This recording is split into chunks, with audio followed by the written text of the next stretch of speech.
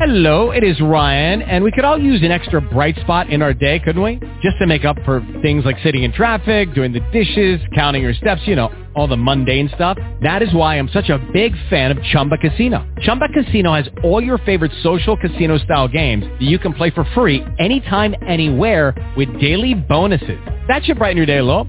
Actually, a lot. So sign up now at ChumbaCasino.com. That's ChumbaCasino.com. No purchase necessary. VGW. Void where prohibited by law. See terms and conditions. 18+. Blog Talk Radio.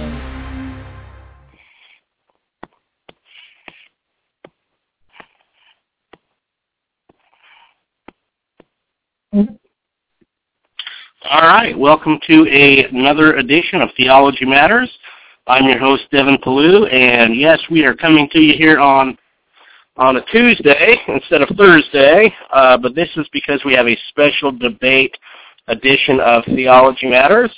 We will be back this Thursday with another show. We'll be looking at the New Age, but tonight we are going to be debating the topic traditionalism versus conditional immortality. And joining us to defend the position that hell is a place of conscious eternal torment for the wicked will be Nathanael Taylor. He's a graduate of Biola University, Westminster Theological Seminary, and also Talbot School of Theology, where he got a degree in philosophy. Defending the position of hell as the annihilation of the wicked will be Chris Date, contributor at rethinkinghell.com and host of the Theopologetics web podcast. And he's actually been on the show before and has done a debate with Mike Willenborg. So we're going to do that debate. Let's see. Chris, are you there? I am here. I'm ready to go. All right. Nate, you're there? Yes, I'm here. Can you all hear me? Can hear you good. You can hear him okay, Chris? Yep. Yes, I can. All right. So because of the way that the thing is timed, we have to get going right away. Just let me say up front, if you have not liked us on Facebook, go to facebook.com/Theology Matters with the Pellews, facebook.com/Theology Matters with the Pellews. We've done several debates, including Protestants, Roman Catholics, atheists. Nate has been in a few of those debates. Chris has been in one. So check us out on Facebook. With that being said, Nate, I am going to turn it over to you for, 10-minute opening statement? Yes, I believe that's right. Yep. All right. Time is yours. And I would just ask you guys, real quick before you start the time, if you guys have, phones or stopwatch or something to where you guys can kind of be watching your time, please do that. That way I don't have to, interrupt you and all that. So. Great. Thank you very much. Yeah, thank you, Devin. And thank you, Chris, for your willingness to debate me. And I'd also like to thank my wife, Laura, for her support while preparing for this debate. This debate matters because what we believe about the nature of hell impacts how we view the work of Jesus, which I'll cover in a minute. But first, let us define some positions. The traditional view of hell, which I'm defending today, holds that for any mere person who rejects the gospel, they will experience eternal conscious suffering by the wrath of God. In this view, torment is bodily and spiritual, as unbelievers, under the wrath of God, experience suffering before and after they receive their resurrection bodies. Now, Chris's view is annihilationism, which holds that the punishment of hell is eternal death, eternal absence of conscious life. And to establish Chris's position, he will need to show that death is eternal unconsciousness, not only of the body, but also of the soul. So now that we have clearly defined our positions, let us go to the reasons for the traditional view. My first reason for holding the traditional view is that it best explains the substitutionary atonement of Jesus. The substitutionary atonement is clearly taught in Galatians 3:13, which reads, Christ redeems us from the curse of the law by becoming a curse for us, for it is written, cursed is everyone who is hanged on a tree. According to Daniel Wallace, in Greek Grammar Beyond the Basics, the Greek word huper, that is in Galatians 3:13, that's translated or rendered for us, indicates a substitutionary atonement. Thus, given the biblical data, we have no choice but to hold to the substitutionary atonement of Jesus. To be clear, the substitutionary atonement teaches us that Jesus took the exact punishment that we deserve, but annihilationism can't explain this atonement for two reasons. One, Jesus dies only once in the atonement, whereas in annihilationism, unbelievers die twice. And 2, on annihilationism, Jesus dies and ceases to be conscious for a mere 3 days, far short of the eternal death required by annihilationism. Consider this implication, that if annihilationism were true, Jesus' resurrection, our great hope, would entail the terrible conclusion that he did not fully atone for our sins, but only in part. So if annihilationism is true, then Jesus does not take our exact punishment. However, Galatians shows us that Jesus did in fact take our exact punishment, and so therefore annihilationism is false. I think most will find this unacceptable, especially in light of the fact that traditionalism can make perfect sense of the atonement. The exact degree of wrath that we would have experienced in hell for all eternity is what Jesus takes on the cross, whereas we mere human persons can't bear our entire wrath at once, given the intense concentration of it. Jesus, as a divine person, was able to take the full concentration of the wrath we would experience in eternity in hell.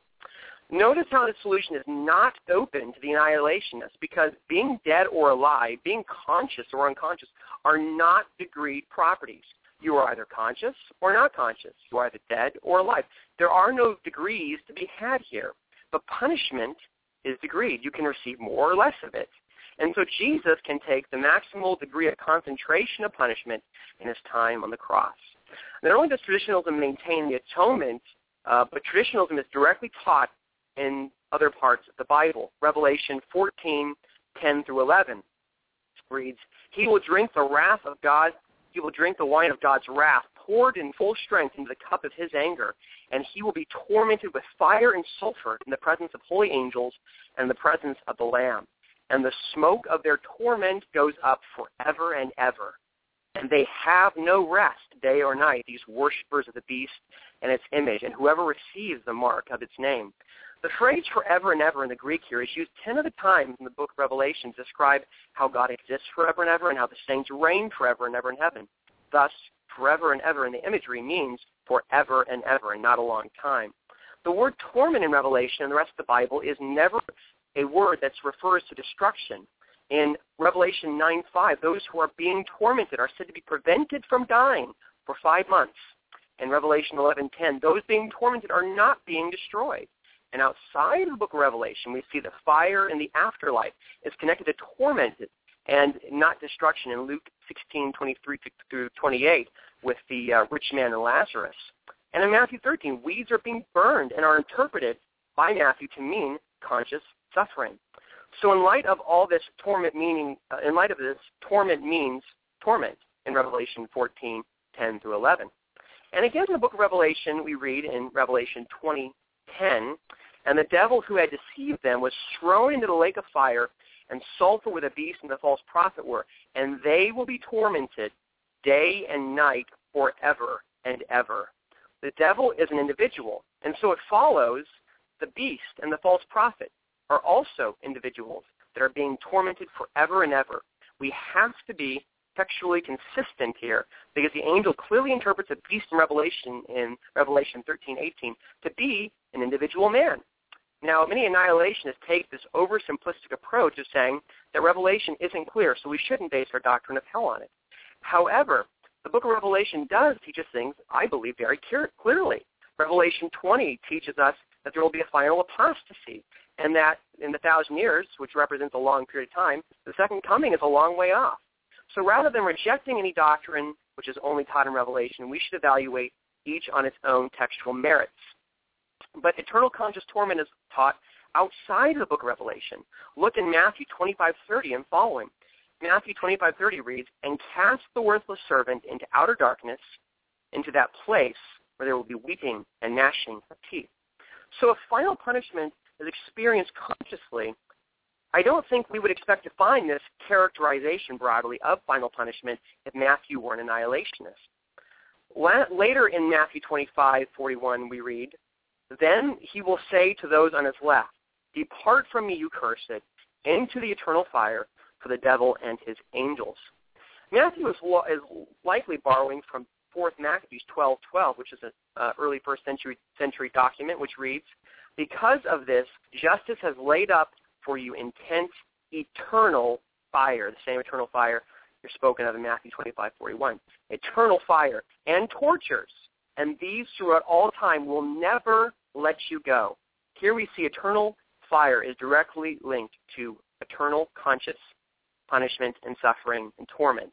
Lastly, every clear instance when fire is used to describe the afterlife in the New Testament, it refers to conscious torment. Consider what I said about Luke 16 and Matthew 13 earlier. So if fire clearly points to torment, and this fire is forever, then it follows that the wicked are being tormented and suffering forever. Matthew goes on to say, lastly, and these will go into eternal punishment, but the righteous into eternal life. Given that the preceding verses, which we just previously covered, present final punishment as conscious torment, we should be consistent in the context and interpret eternal conscious torment here as well as eternal punishment. Lastly, we know that the final and eternal punishment can't be dying again forever, because Hebrews 9:27 clearly says, and just as it is appointed for a man to die once, not twice, just as it is appointed for a man to die once, and that after that comes judgment. So the author of Hebrews says that we only die once, but annihilationists say that we, at least in Chris's case, say that we die twice, once in this life and again in the life to come for final punishment forever and ever. But we must let the clear Scripture interpret the less clear Scripture.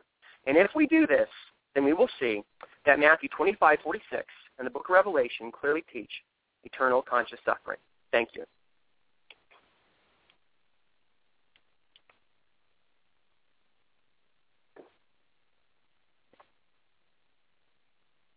Hello? Can you hear me? All right. Sorry about that. I had a little technical difficulties. You did not take your full 10 minutes, but I guess you're good with that?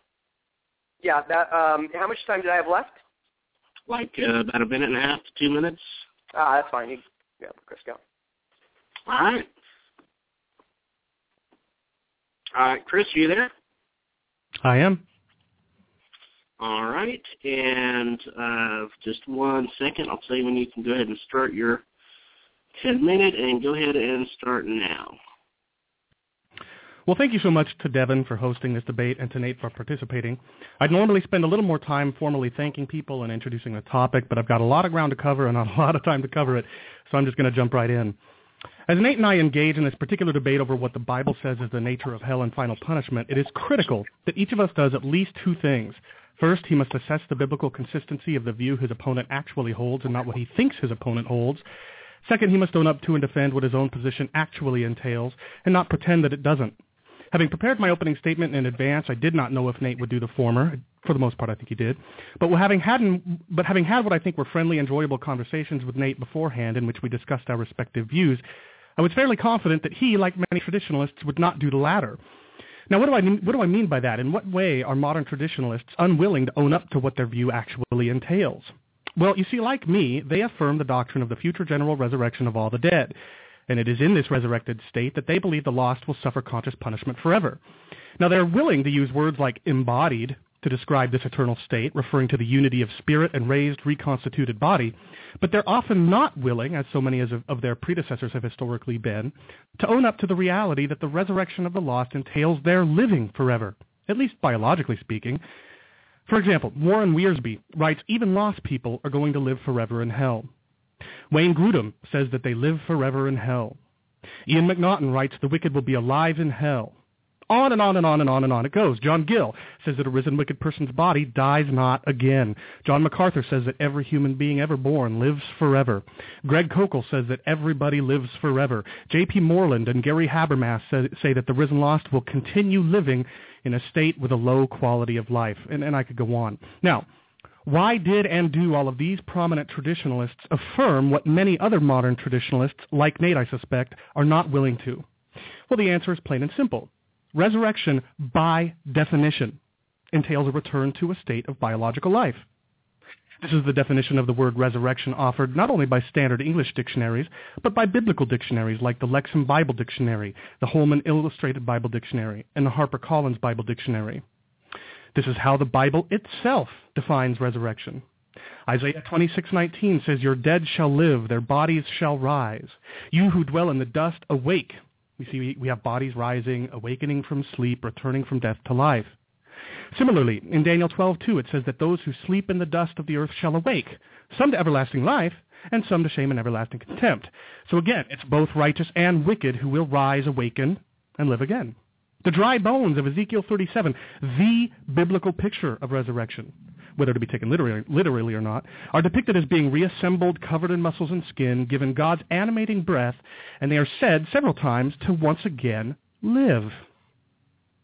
So if someone like Nate believes that resurrected people will suffer in hell forever, then by definition, he believes that they will live forever in hell, biologically speaking, whether he is willing to own up to it or not.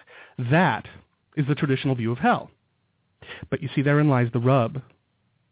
You see, although life and death can be used in more than one way in Scripture, it is in this biological sense of life, at minimum, in which Scripture indicates that only the resurrected saved will live forever. This is what we call conditional immortality. And it is in this biological sense of death, at minimum, which Scripture indicates that the resurrected lost will die forever. This is what we call annihilation. Let's look first at conditional immortality, my first argument. In Genesis 3:22-24, after pronouncing judgment upon Adam and Eve for their disobedience, then the Lord God said, "Lest man reach out his hand and take also of the tree of life and eat and live forever." Therefore the Lord God sent him out from the Garden of Eden. And then God guarded the way of the tree of life from them. So lack of access to the tree of life ensured that they would not biologically live forever. And at the opposite end of the Bible, in the imagery of the closing chapters of the book of Revelation, only the saved have access to that tree of life, symbolism communicating that only they will live forever. Likewise, Paul says in 1 Corinthians 15:53 that the risen bodies of the saved will be made immortal, which in context refers at least to being incapable of biological death. And we know that this will not be a property of the bodies of the risen damned, because the stated purpose of this transformation is so that our bodies can inherit the kingdom of God. Now, consider verses you've heard 1,000 times, but whose contrast between life and death you might have overlooked. "For God so loved the world that he gave his only Son, that whoever believes in him should not perish, but have eternal life." That's John 3:16. "I give them eternal life, and they will never perish." That's John 10:28.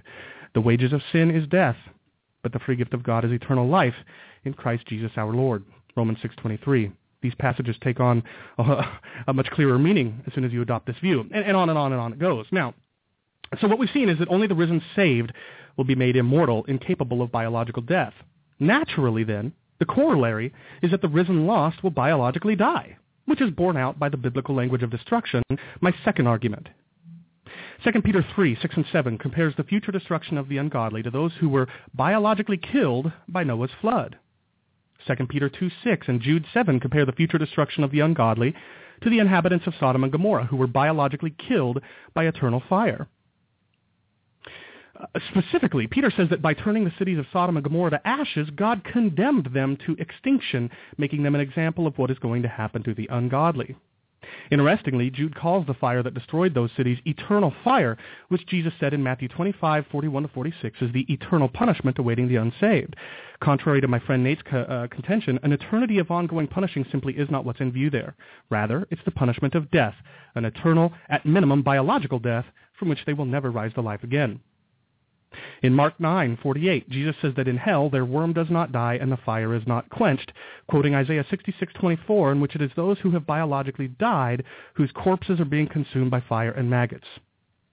Unquenchable fire, like it's used in Ezekiel 20:47-48 and Jeremiah 17:27, to name just two places, is fire which, being unstoppable, completely consumes.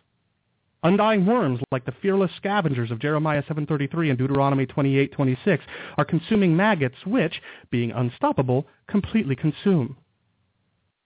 The symbolism of Revelation 14:9-11, with its ever-rising smoke from torment, draws upon Genesis 19:24-28 and Isaiah 34:9-10, in which fire and sulfur biologically kill the inhabitants of cities from whose remains smoke rises forever. Symbolism that John uses again later in chapters 18 and 19 to describe the fall of a city and the biological deaths of its inhabitants. In Revelation 20 and 21, John and God himself interpret the perplexing lake of fire imagery as symbolizing biological death. So the risen lost will biologically die. And this is really no surprise given what we know. about the substitutionary atoning work of Christ, which is my third argument and the one that I'm perhaps most passionate about. You see, Nate and I are both Reformed, which means we believe that Jesus bore the punishment deserved by the redeemed in their stead, and only in their stead, which means that the risen lost must bear their own punishment. But the Bible teaches that Christ's substitutionary atoning work consisted primarily in his biological death. Paul says, for example, in 1 Corinthians 15, 1-4, that this is of first importance. If the risen lost must bear their own punishment, then they must likewise biologically die.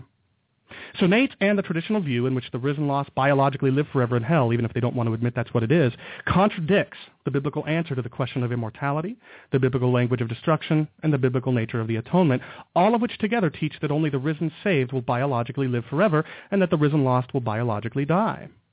But one final question remains. If human beings have immaterial souls that survive the deaths of their bodies, what happens to those?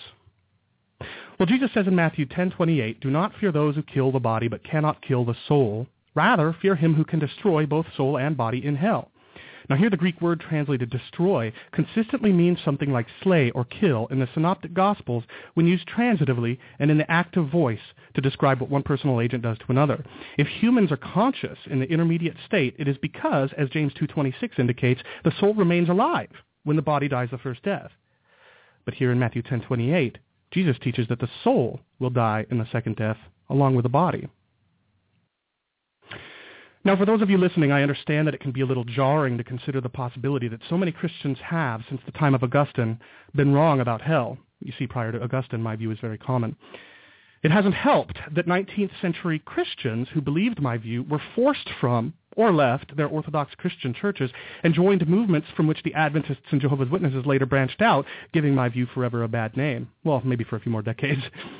But if we're evangelicals, we've got to subject our traditions to Scripture, which clearly and unequivocally teach that only the risen saved will live forever, and that the risen lost will instead die forever. Thank you. All right. Thank you, Chris, Nate. And Nate, let's see, let's bring Nate in here. Nate, you there, brother? Yes, I am. We're doing cross-X? Cross-examination. You are up first. Okay. So, Chris, just by point of clarification, you hold the soul sleep, right? I hold to a position that is often characterized as soul sleep, but for the sake of our audience, I'll point out that it's not a requisite belief for annihilationism. Okay. Do you hold to physicalism? Yes. Again, I want to point out it's not a requisite for annihilationism. All right, we'll get into that later.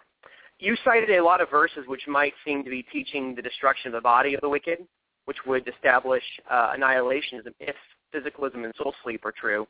Do you have any verses that teach the soul will not be conscious with the risen wicked?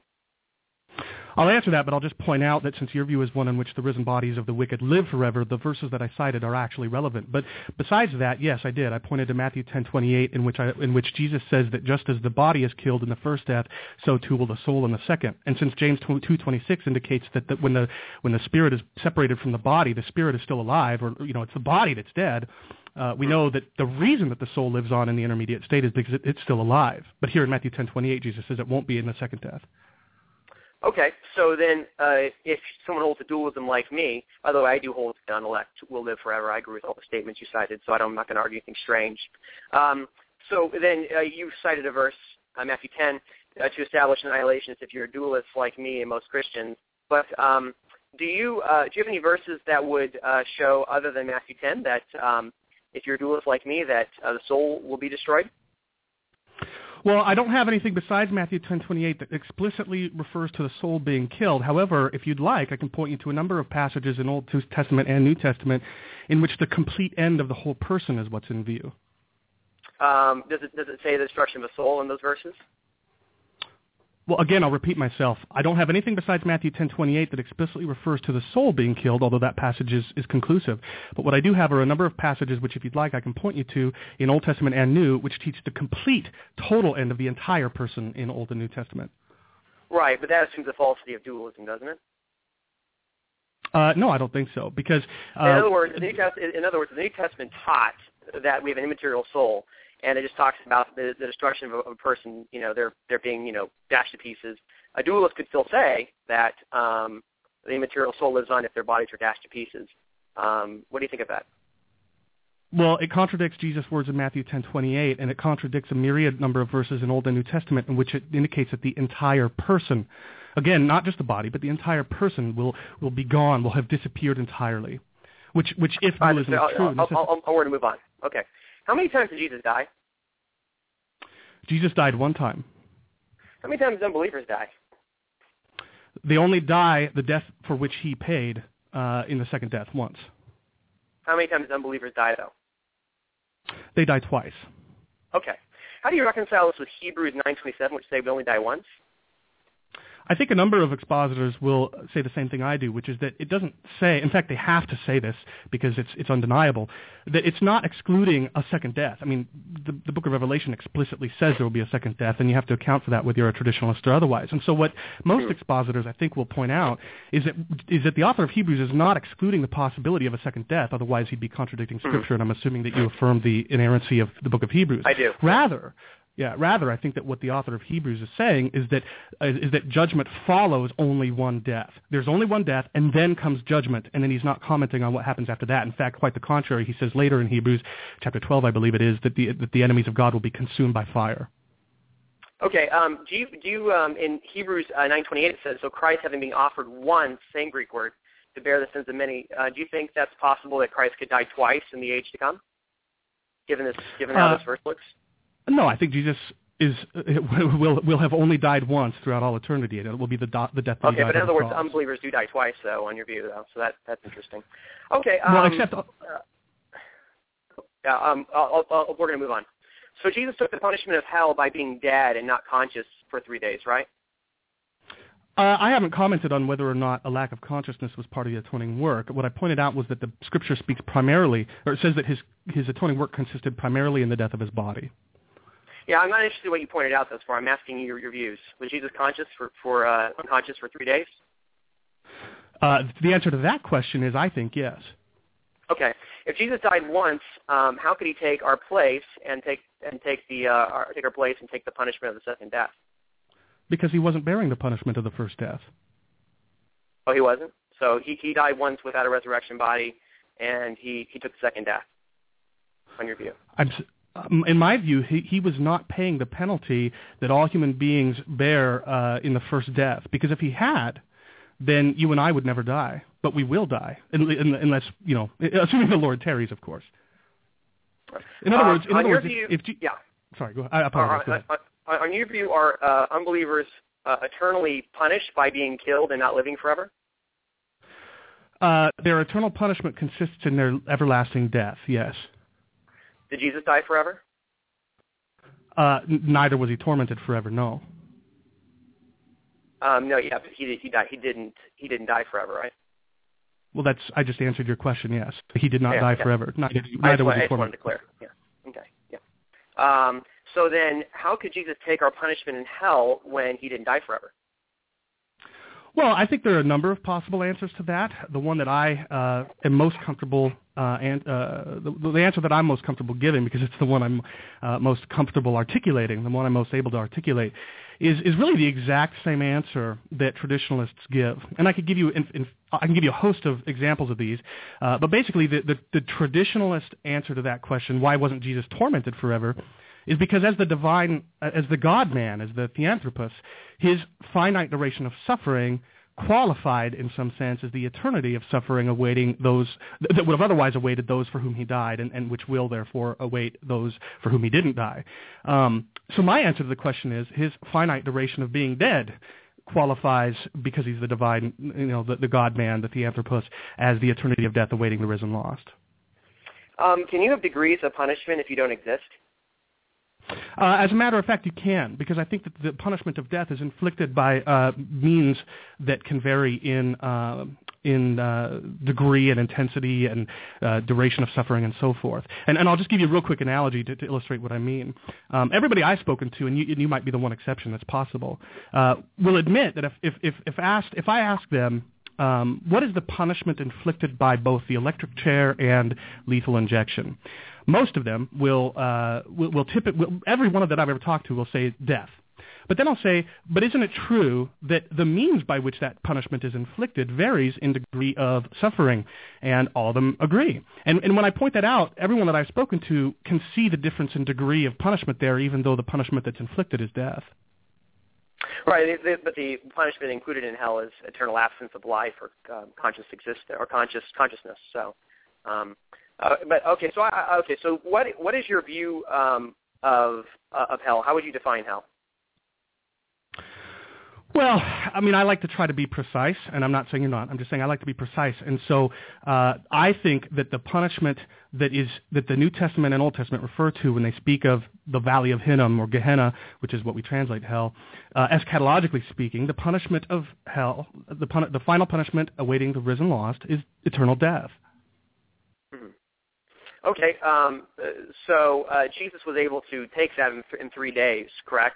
So you could theoretically take hell in 3 days. You got about a minute and a half, Doug. I don't have a divine nature, so I could not. What's that? Yeah.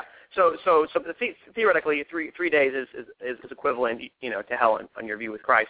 So if Jesus took punishment of hell by dying for 3 days, why don't believers take the punishment of hell when they are dead for thousands of years, like St. Peter, for instance, was crucified upside down and he's been dead for 2,000 years. So is that hell for Peter? Like he's dead for 2,000 years? No, I already gave you the answer to this question, that Jesus didn't bear the punishment of the first death on our behalf. If he had, we wouldn't die, but of course we do. So okay, let me get this straight. Jesus is dead and unconscious for 3 days. St. Peter is dead and unconscious for 2,000 years. Jesus suffered hell, Peter didn't. Can you pick out the difference there? Yeah, because Jesus bore the punishment of the second death. Right, and so Peter's not receiving hell, though, because even though he's unconscious for 2,000 years. Is that your view, roughly?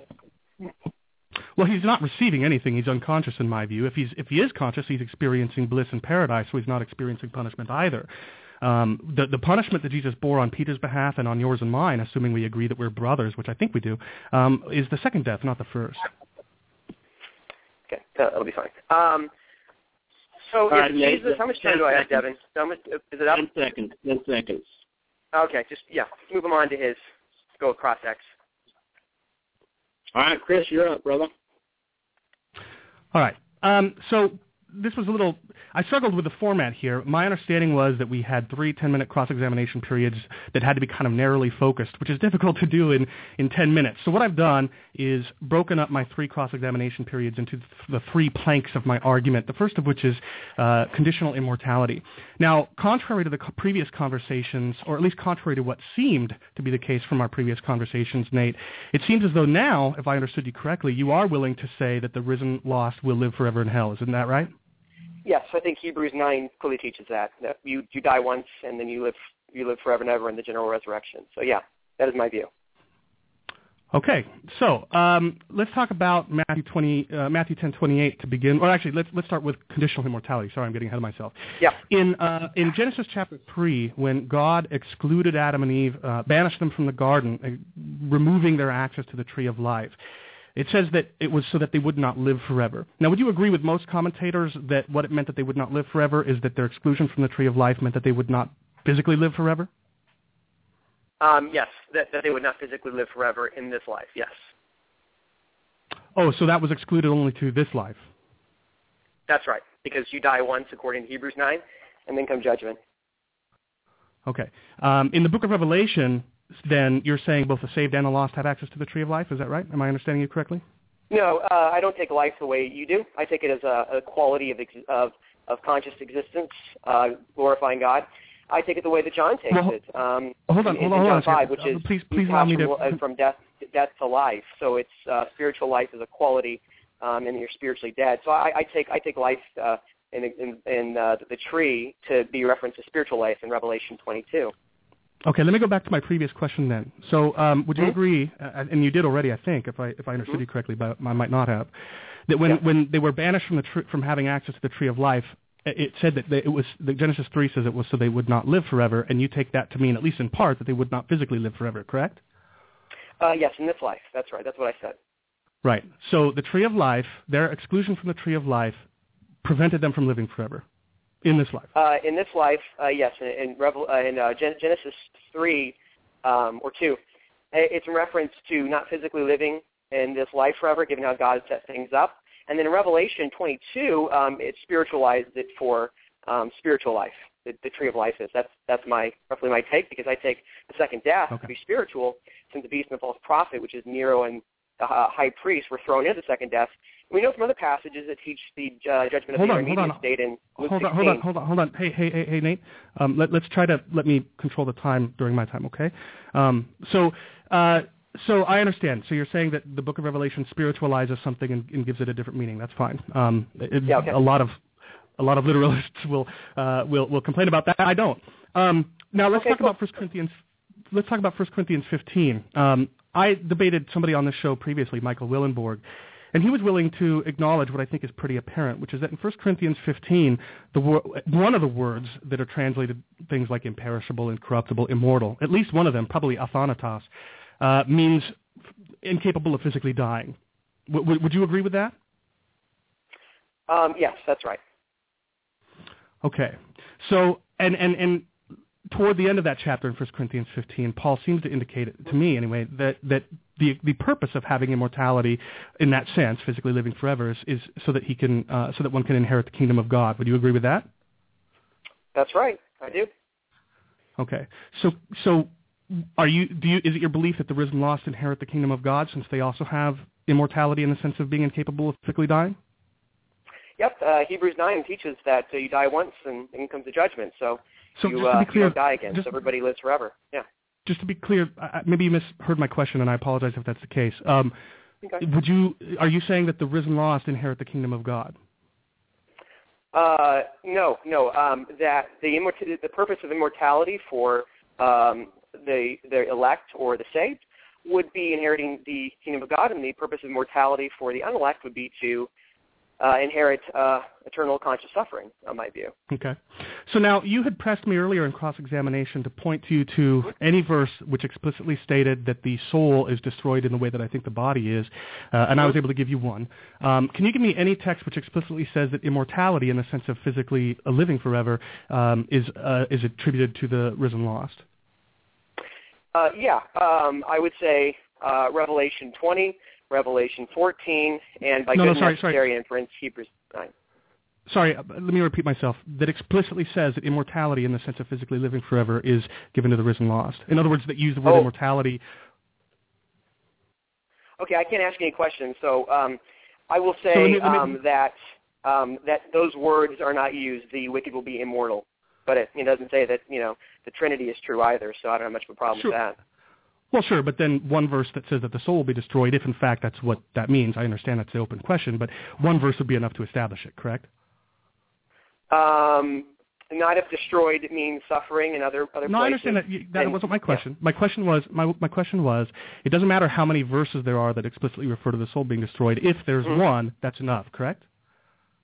If there's one in context that teaches it, that would be enough, because there's one verse that supports sola scriptura, to be consistent, I would say, yeah. I actually think there's a whole ton of text that supports sola scriptura, but we'll talk about that another time.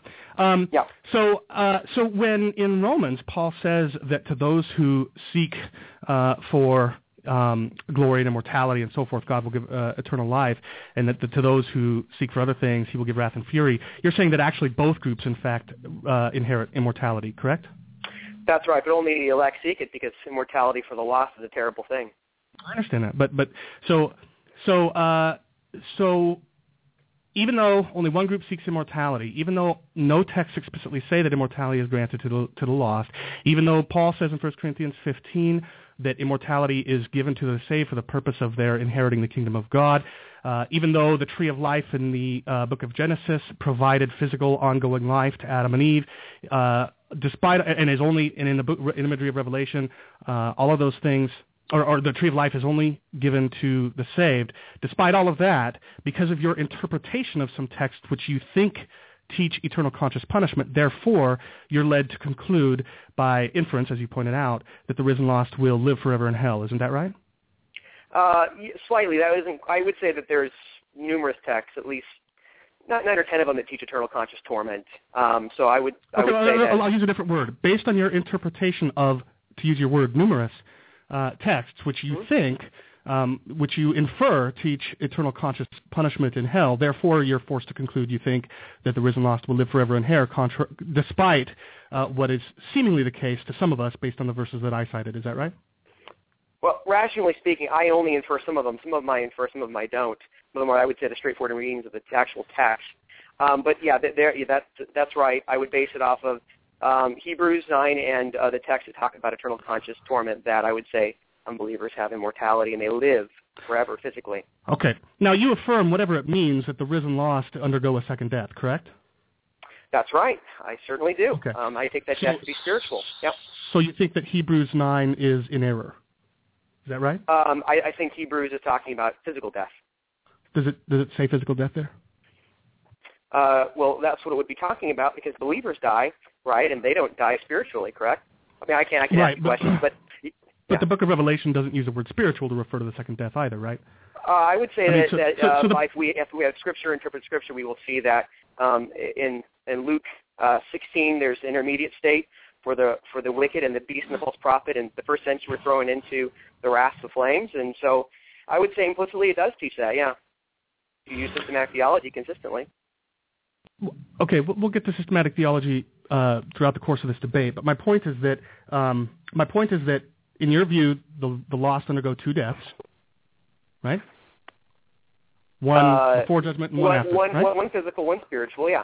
I would say that, definitely. So then, okay, I'm glad that we've established that Hebrews 9 doesn't support your view. Now, that aside, and note that wasn't a question, that aside, let's see here, continuing with conditional immortality, immortality, Paul, I believe, says, is something that is brought to light by Christ through the gospel. Would you agree?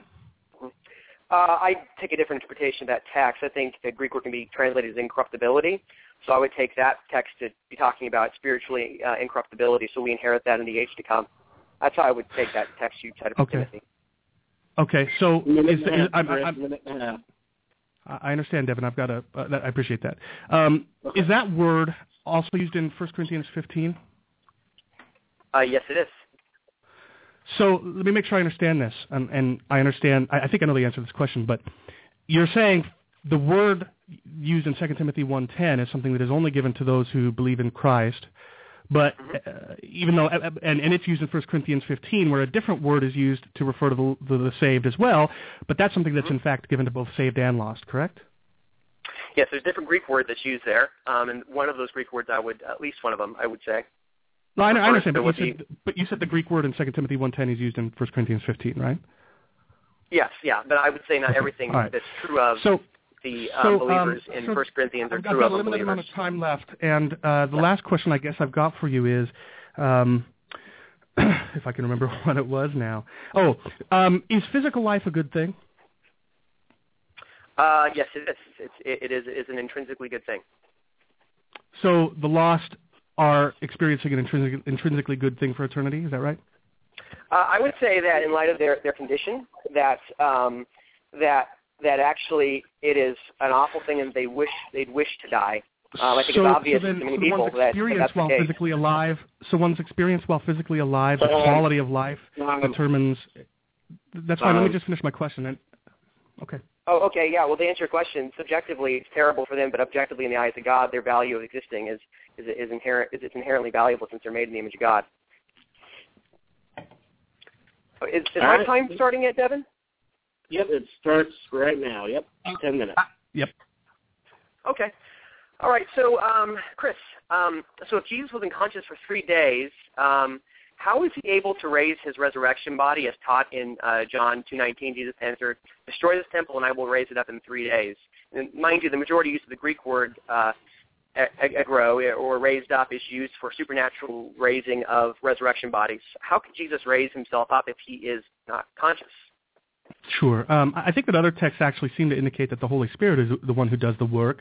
And what's more, I think that for example, when Jesus calls to Lazarus and to come back to life, and Lazarus gets up, he could, in the same way, I think, say, "I'm taking my body up." I mean, that the point that I'm getting at is that I don't think it's at all certain from that text that Jesus is conscious while he's dead and then he raises his body up. I think it's equally plausible that the Holy Spirit is one who does that work, given the infamous passage about preaching to the departed spirits. Right, but right here it says Jesus.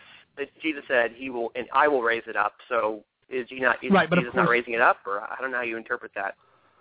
Well, I believe in other words, the Holy Spirit and Jesus could both raise up their resurrection body. That's not like that doesn't negate that passage. Well, I don't think the Holy Spirit has a resurrection body, but that aside, my point is that I didn't say that. Well, I apologize for misunderstanding you. My point is that both Jesus and the Holy Spirit are said to dwell in people's hearts, and I don't think that Jesus' resurrection body comes and physically indwells our hearts. I think rather the understanding is that by means of it is the Holy Spirit who indwells us. But because God is triune and because Jesus is God the Son, I think that he can speak of himself and refer to the triune God, which includes the Holy Spirit, who is the one that I think did the raising work. But I'll just reiterate for the sake of our audience that my view of physicalism and soul sleep is not at all a requisite for annihilationism.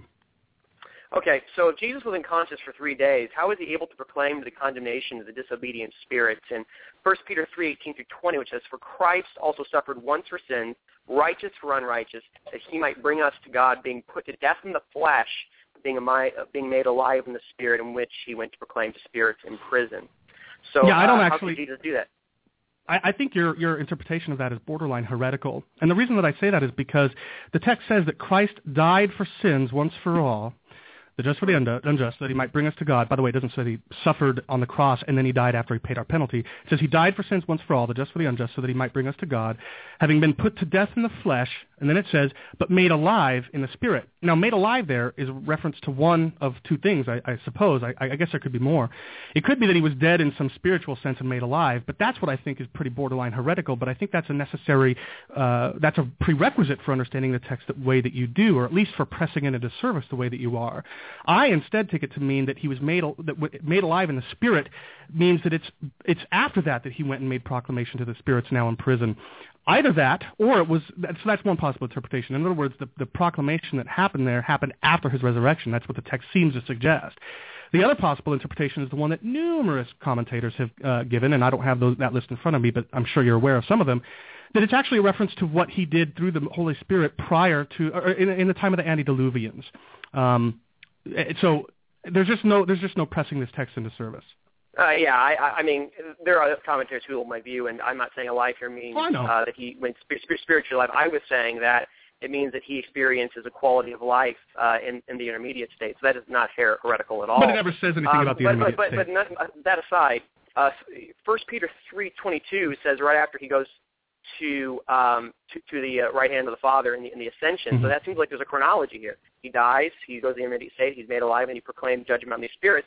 And then he goes in his resurrection, in verse 21, then he goes to be with the Father. It seems to be a chronology in this text that your view can't account for. How do you account for that?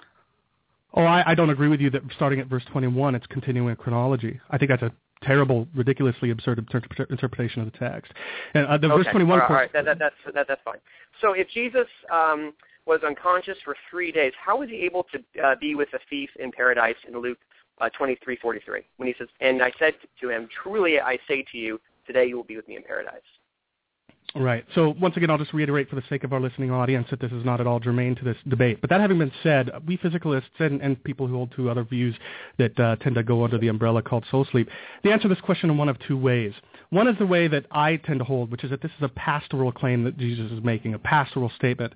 That you got to understand that from the perspective of somebody like me who holds to soul sleep or physicalism or whatever you might want to call it, a person dies, and from their perspective, because they're unconscious, an instant later they're raised from the dead. They're conscious this very day from their perspective.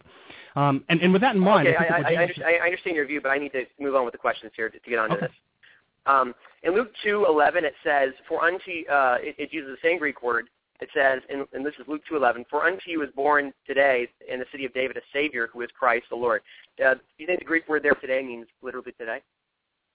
Well, I think it meant today in the other passage we were just looking at, so I have no problem affirming that. It actually meant in that day you will be with Christ in paradise when the thief, dies and was resurrected with Christ 2,000 years later, or 3,000 whenever Christ comes back. I think the Greek word means that doesn't mean today, does it? I think the Greek word means today, which is the question that you just asked me a second ago. I think that what the meaning of the text is different in these two cases. I think that in the case of the thief on the cross, Jesus is using it from the thief's perspective. You're going to die, and it's going to seem to you as if today you're with me in paradise. I understand that, but you don't think today is being used in that way in Luke 2:11, right? Yeah, that's right. Mm-hmm. Okay. So Luke 4:21 says, and he began to say to them, today the scripture has been fulfilled in your hearing. That same Greek word is used there. Do you think that is the same Greek word for today? I mean, it is the same Greek word. That was stupid. I'm sorry. It's right. The same Greek word that's used. So you think that means in the person's next perspective, or do you think that means literally today in that verse? In Luke 4:21? I think in that case it means literally today, yeah. Okay. And Luke 5:26, in Luke 5:26, it says, and amazement seized them all, and they glorified God and were filled with awe, saying, we have seen extraordinary things today. You think today means today there, or do you mean it 5:26? I think it means, actually, I think that means from the perspective the people are talking. It just so happens that the perspective he's referring to is today. I mean, the point that I'm getting at is that in all these cases, the Greek word actually means refer the to same that specific day, right? Right there? Yeah, uh-huh. And doesn't mean that in Luke 23:43. Okay. So in Luke 12:28 it says, but if God so clothes the grass, which is alive in the field today, same Greek word, and tomorrow is thrown into the fire, how much more will he clothe you? You think today there means literally today? Yeah, I think it means literally today in every case. The question is how the author is using it. But yeah, it means the same thing. Right. So, but in the case of the thief, right, he wasn't today literally in paradise. That comes thousands of years later, right? From the person's perspective, it was today. Okay, but objectively, it wasn't actually today, right? Well, I don't think that any of these things are... So what I'm asking are... is in these texts, objectively, does it mean today? Not in the I don't think I don't think that's. I doubt that's the case in all. I don't think that in each of these cases somebody's giving a scientific textbook, logical statement, in which they're using the word today objectively. I think they're all talking about your experience of today, and in the one we're looking at right now. I don't remember the verse it is, but they're all referring to a person's experience of today. Now it happens. Okay, so they're not actually referring to that specific day, though, right? In all these verses. Well, I think in all these cases they are. The question is why are they referring to that specific day? And in all these cases. Okay, so in 22:61, you think the same thing? Are you? Is my time over, Devin? Devin? No, you still have 2 minutes. I still have 10 minutes? Yep. No, you can't. Oh, okay. Okay.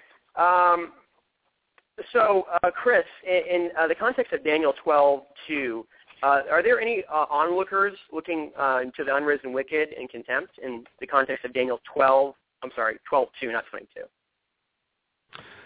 22. Well, it says that those who rise to everlasting. It says some will rise to everlasting life. It doesn't say anything about whether or not they will remain to look out over. No, the course I didn't of ask you that question. I asked you, are there any onlookers in the context of Daniel 12:2 looking at the unbelievers in contempt in Daniel 12:2? Right, I'm familiar. I understood your question, and again, I'll repeat what I was saying. Okay. It says that there were some who will rise to everlasting life, and it doesn't say one way or the other whether those who rise to everlasting life will continue to be around to look out on, or to use the word "on" look like you used, those who to look out on people with disgrace and everlasting contempt. It doesn't say one way or the other. We have to use the analogy of faith. That'll be fine. That'll be fine. I appreciate that. All right. In Jude 7, it says, when Sodom and Gomorrah suffers the fate of eternal fire. You think eternal fire here means the eternal destruction of the inhabitants of Sodom and Gomorrah. Is that right? No, that's wrong. Okay, good. Can you clarify that for me then? What do you think eternal fire means? I'll take the interpretation that Jonathan Edwards took, which is that fire, the eternal fire, refers to the fire by which Sodom and Gomorrah were destroyed. He says literally... Inhabitants were destroyed? The people? Is it referring to the people or just the city? Well, I think it's both. It's clearly both. And in the works of Jonathan Edwards, Volume 2, he says... Great. No, that'll be fine. So the inhabitants there, are they destroyed forever? No, but that's not what I claimed that it means. What's that? No, but that's not what I claimed that it means. Okay, I'm having a disconnect here on what you understand this is meaning here. Could you clarify just ask me what I think it means. Yeah, sure, I'd be happy to.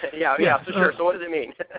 Right. So I take kind of my understanding is that it refers to the fire that is God himself, the quintessential consuming fire, and God himself is eternal. Okay. Thank you. Thank you, Chris. Mm-hmm. All right, Chris, your turn, sir. Well, actually, just to be clear, if I understand our format correctly, it's my turn to rebut, correct? That's correct. You got it. Yes. Okay, is my time begun? Yes, sir. All right.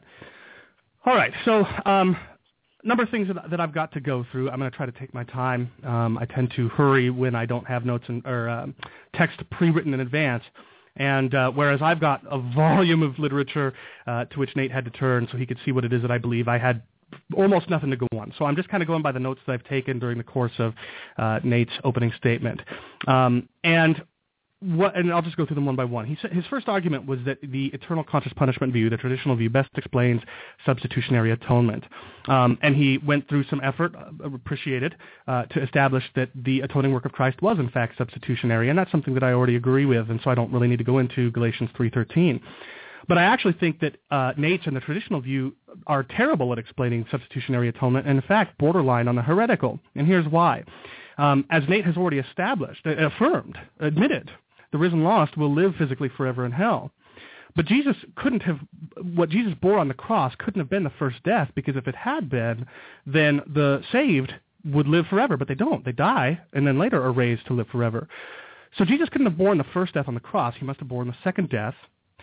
But the risen lost will live forever in hell, according to Nate's own view. In my view, on the other hand, Jesus died on our behalf, and the Scripture is replete with examples of texts that indicate that this was the thing in which the atoning work at least partially consisted, if not primarily, which is my contention based on passages like 1 Corinthians 15:1-4. Jesus died. Now, I never made the claim in my opening that his cessation of consciousness is part of that atoning work as well. I don't know one way or the other whether or not that's the case. A much more convinced, solid physicalist than I might make that case. I don't. The texts just indicate that he died on our behalf and go to great pains to refer to his physical death. So if the lost live forever in hell, then Nate's view is not substitutionary atonement. It's just not. Whereas in mine it is. And we could talk about him only being dead for 3 days versus forever. But of course the traditional view answers it in the exact same way, so that won't do him any good. Now, the reason why I say that his view borderlines on the heretical is because if he takes the view that so many other traditionalists have, which is that the reason that the God-man was able to suffer the eternity of torment, or something qualifying as the eternity of torment, awaiting those for whom he didn't die, in the finite duration of suffering that he underwent on the cross, then what that means is that the penalty was paid, it was exhausted in his suffering, and then he died. Do you see what that does? I mean, it almost brings me to tears to think about how terribly that demeans the atoning death of Christ, because it renders it arbitrary and meaningless, and it removes it as part of the atoning work of the cross. You see, I can say that the atoning work of on the cross consisted in his suffering and his death, because the risen lost are going to suffer and die as well. But Nate is forced to say that Jesus' atoning work consisted in his suffering, and then he died after he exhausted the penalty that would have otherwise awaited those for whom he died. His death is rendered arbitrary. It's an afterthought, and that's sad. It's terrible.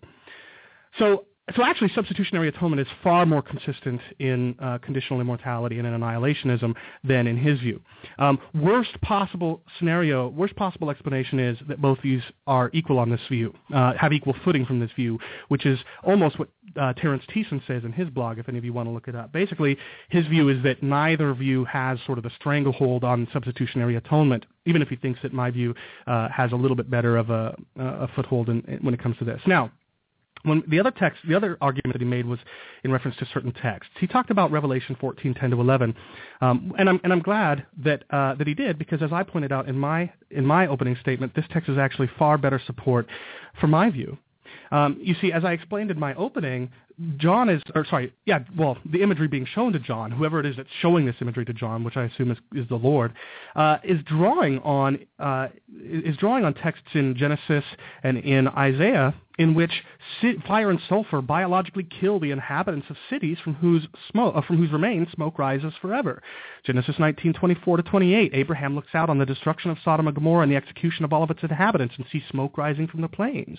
In Isaiah 34:9-10, smoke rises forever from Edom. But nobody thinks that smoke is, that the cities are still burning to this day, that Edom is still burning to this day. And if somebody wants to take that passage just catalogically, nobody thinks that smoke is going to forever bellow from the remains of Edom. Everybody knows that smoke rising forever in this case, in both these cases, is kind of like a mushroom cloud. It's a symbol for utter, total destruction, everlasting destruction. So Revelation 14:9-11 just doesn't support Nate's view at all. Revelation 20, the same thing is true. There's just no support for his view here. The only support that Revelation 20 provides to the traditional view of hell is if one takes it literally. That's it. Now, I'm not saying that you can simply dismiss it as meaning whatever you want to say that it means. But what I am saying is it requires careful interpretation, and once even a slight amount of careful interpretation is applied to this text, you'll find that it's far better support for my view. For one thing, Nate claimed that Revelation 13:18 interprets the beast as referring to a man. Well, I could just as easily point out that in Revelation 13:9 it refers to a kingdom and its successive kings. I mean, this is a really simplistic approach Nate is trying to take. And then he tries to claim that because the devil is an individual, then therefore it follows that the beast and false prophet are individuals. But again, the beast is interpreted in Revelation 13 as referring to a kingdom of successive kings. So obviously that kind of simplistic approach will not work. But if we look at the imagery upon which this draws in Daniel 7, we see that successive beasts destroy the previous beasts, and the final beast, which is strikingly similar to the beast of Revelation, and in fact I think many commentators will acknowledge that Daniel 7 is is the foundation for the imagery here in the book of Revelation. In Daniel 7, the final beast in the imagery is slain, and then its dead body is thrown into a river of fire. And when the angel interprets this imagery of this beast being slain and its dead body being thrown into a river of fire, he explicitly says that it represents the domain of a kingdom, the reign of a kingdom being annihilated forever. And then that kingdom's reign is followed by the reign of the saints.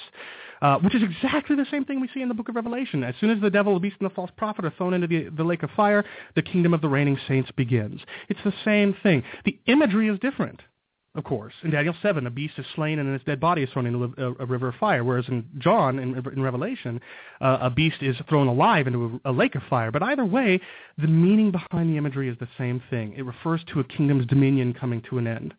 In fact, it refers to the end of everything thrown into it. That's why death and Hades is thrown into this lake of fire as well. Death and Hades is depicted as a personal agent as in I want to say Revelation 6, the four horsemen of the apocalypse. Death and Hades are the fourth horseman.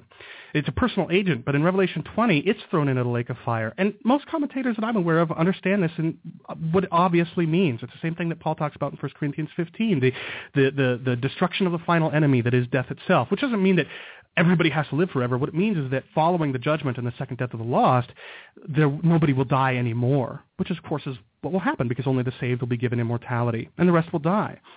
Now, as for the second death, this is really critical.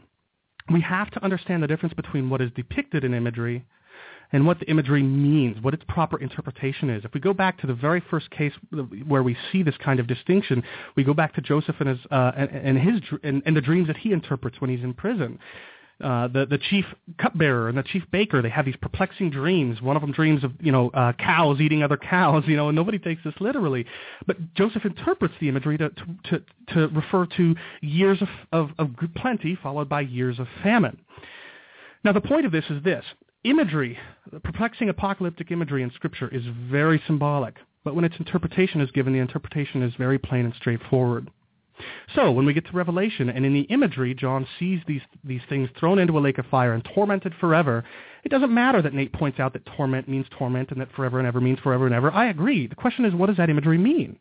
Well, John and God himself tell us that. They interpret the imagery and say that it means the second death of people thrown into the lake of fire. And throughout Scripture, vast majority of cases, death refers to bodily death. So the second death of the lost is not some spiritual death. In fact, it can't be. The lost are already spiritually dead. Nate's view is not really a second death. It's a continuation of the first death, just one of difference of degree.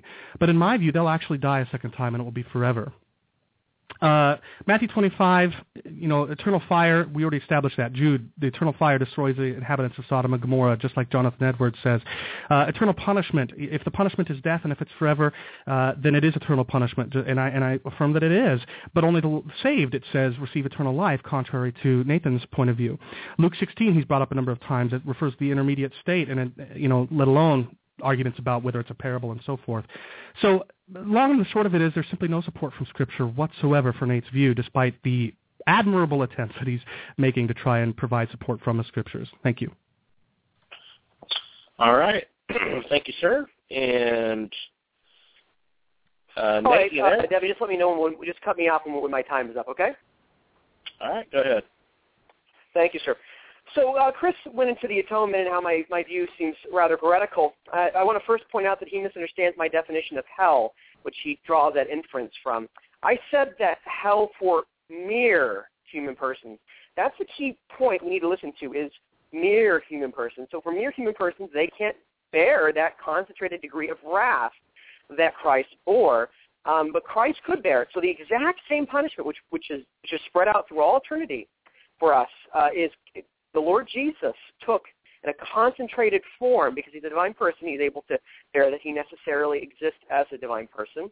He's able to bear that degree of wrath. But if you, Chris used a response to try to justify his view of the atonement by saying, well, the value of Jesus' personhood qualifies him to take that degree of wrath. But that's the degree of value the person has. That doesn't take away or negate the fact that Jesus took our exact punishment, which is what Galatians 3 tells us. He took our exact punishment. So Chris has to shorten the atonement, shorten it, and mess up the exact punishment view of it because he's trying to muddle in his annihilationism, and it's just not going to fit.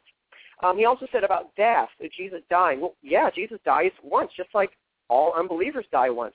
And when unbelievers die, they receive the wrath of God in this earth, just like when we as Christians, we suffer. That's not God's wrath. That's God sanctifying us. And so when unbelievers suffer, it's their hardening, and it's their wrath.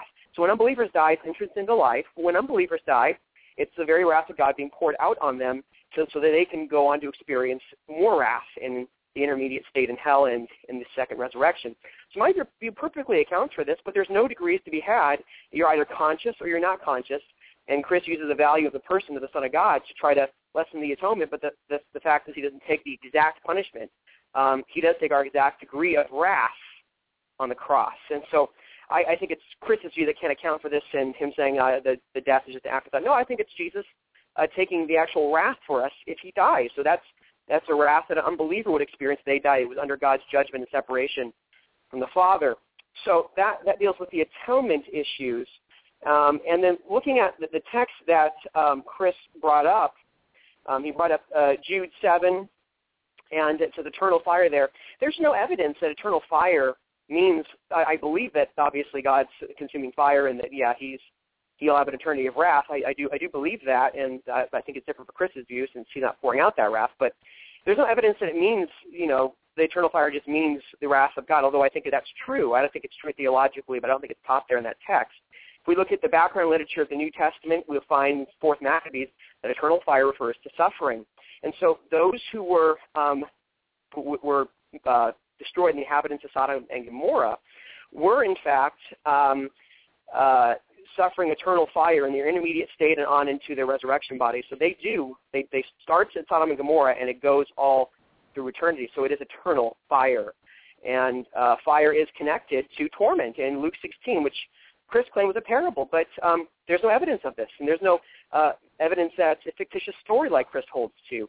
The story he tries to give in other debates is not even related because there's no rich and poor man in there. The tax collectors were rather rich. But it doesn't say it's a parable. It uses proper names. And so the fire is connected to torment, and so if the fire, wrath of God comes on the inhabitants of Sodom and Gomorrah for all eternity, then that is eternal fire that torments them, that causes them to suffer. And Chris also went into Matthew 10, talking about destroying the body and the soul there. And if we look at a parallel passage of that, we'll find in Luke that it doesn't say that they're thrown into Gehenna, that don't fear those who can do nothing after you, to you, but rather fear those who can throw you into hell. And we know from Matthew 18 that Hades is, or hell is, or Gehenna is paralleled with an eternal fire, which, as we have background evidence, means eternal conscious torment. And so we'll see if we look at these passages consistently what they entail, that it does not refer to being destroyed there. And destroyed can mean an analogy or a metaphor, like the Lakers destroyed the Bulls. It's used that way in Romans when it's talking about the weaker brethren. In 1 Corinthians 8, it's used that way as well. And so given that we have Luke to interpret Matthew 10, and that tells us that Gehenna is an eternal fire, then we should really interpret destroyed there to mean suffering forever. And also the demons seem to use destroy and torment interchangeably. Another point I wanted to bring out in this debate that's, I think, kind of important is the fact that Chris says that his physicalism and his soul sleep has nothing to do with this debate. But all the passages he cites is talking about the destruction of bodies. So if you hold the dualism, this doesn't establish his view. He only has one text, and that's Matthew 10, which I don't think establishes annihilationism at all. So we have one text for annihilationism, and then we have all these texts in Revelation and in Jude, and I think in 2 Peter as well, to show us eternal conscious torment.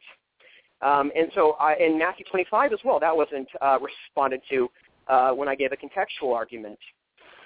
So I think when we bring this all together, we'll see that this is a real problem, because Chris is bringing in his physicalism. He's not just rethinking hell, he's rethinking human persons altogether. And we also see that soul sleep is germane to this debate, because imagine this. If Jesus dies and he doesn't cease to be conscious, he is still spiritually able to be conscious, then there's no point at which Jesus actually bears in any degree or any way Chris wants to qualify it. There's no way in which Jesus actually bears the wrath for hell, which is eternal cessation of life, the eternal cessation of conscious existence. So bringing that together then, it's very relevant to soul sleep. That's why I'm bringing it up. If Jesus is conscious during those days, then he can't bear the punishment for our sins. And that's very important to point out, because when you hold views, they affect one another. And we see that Chris's views affect one another. Looking at the text he went to for Revelation, he said, the Revelation 20:10 passage I pointed to about the Satan and the beast and the false prophet suffering forever and ever, that was supposed to be negated by the fact that Daniel interprets it to be a corporate entity or a kingdom.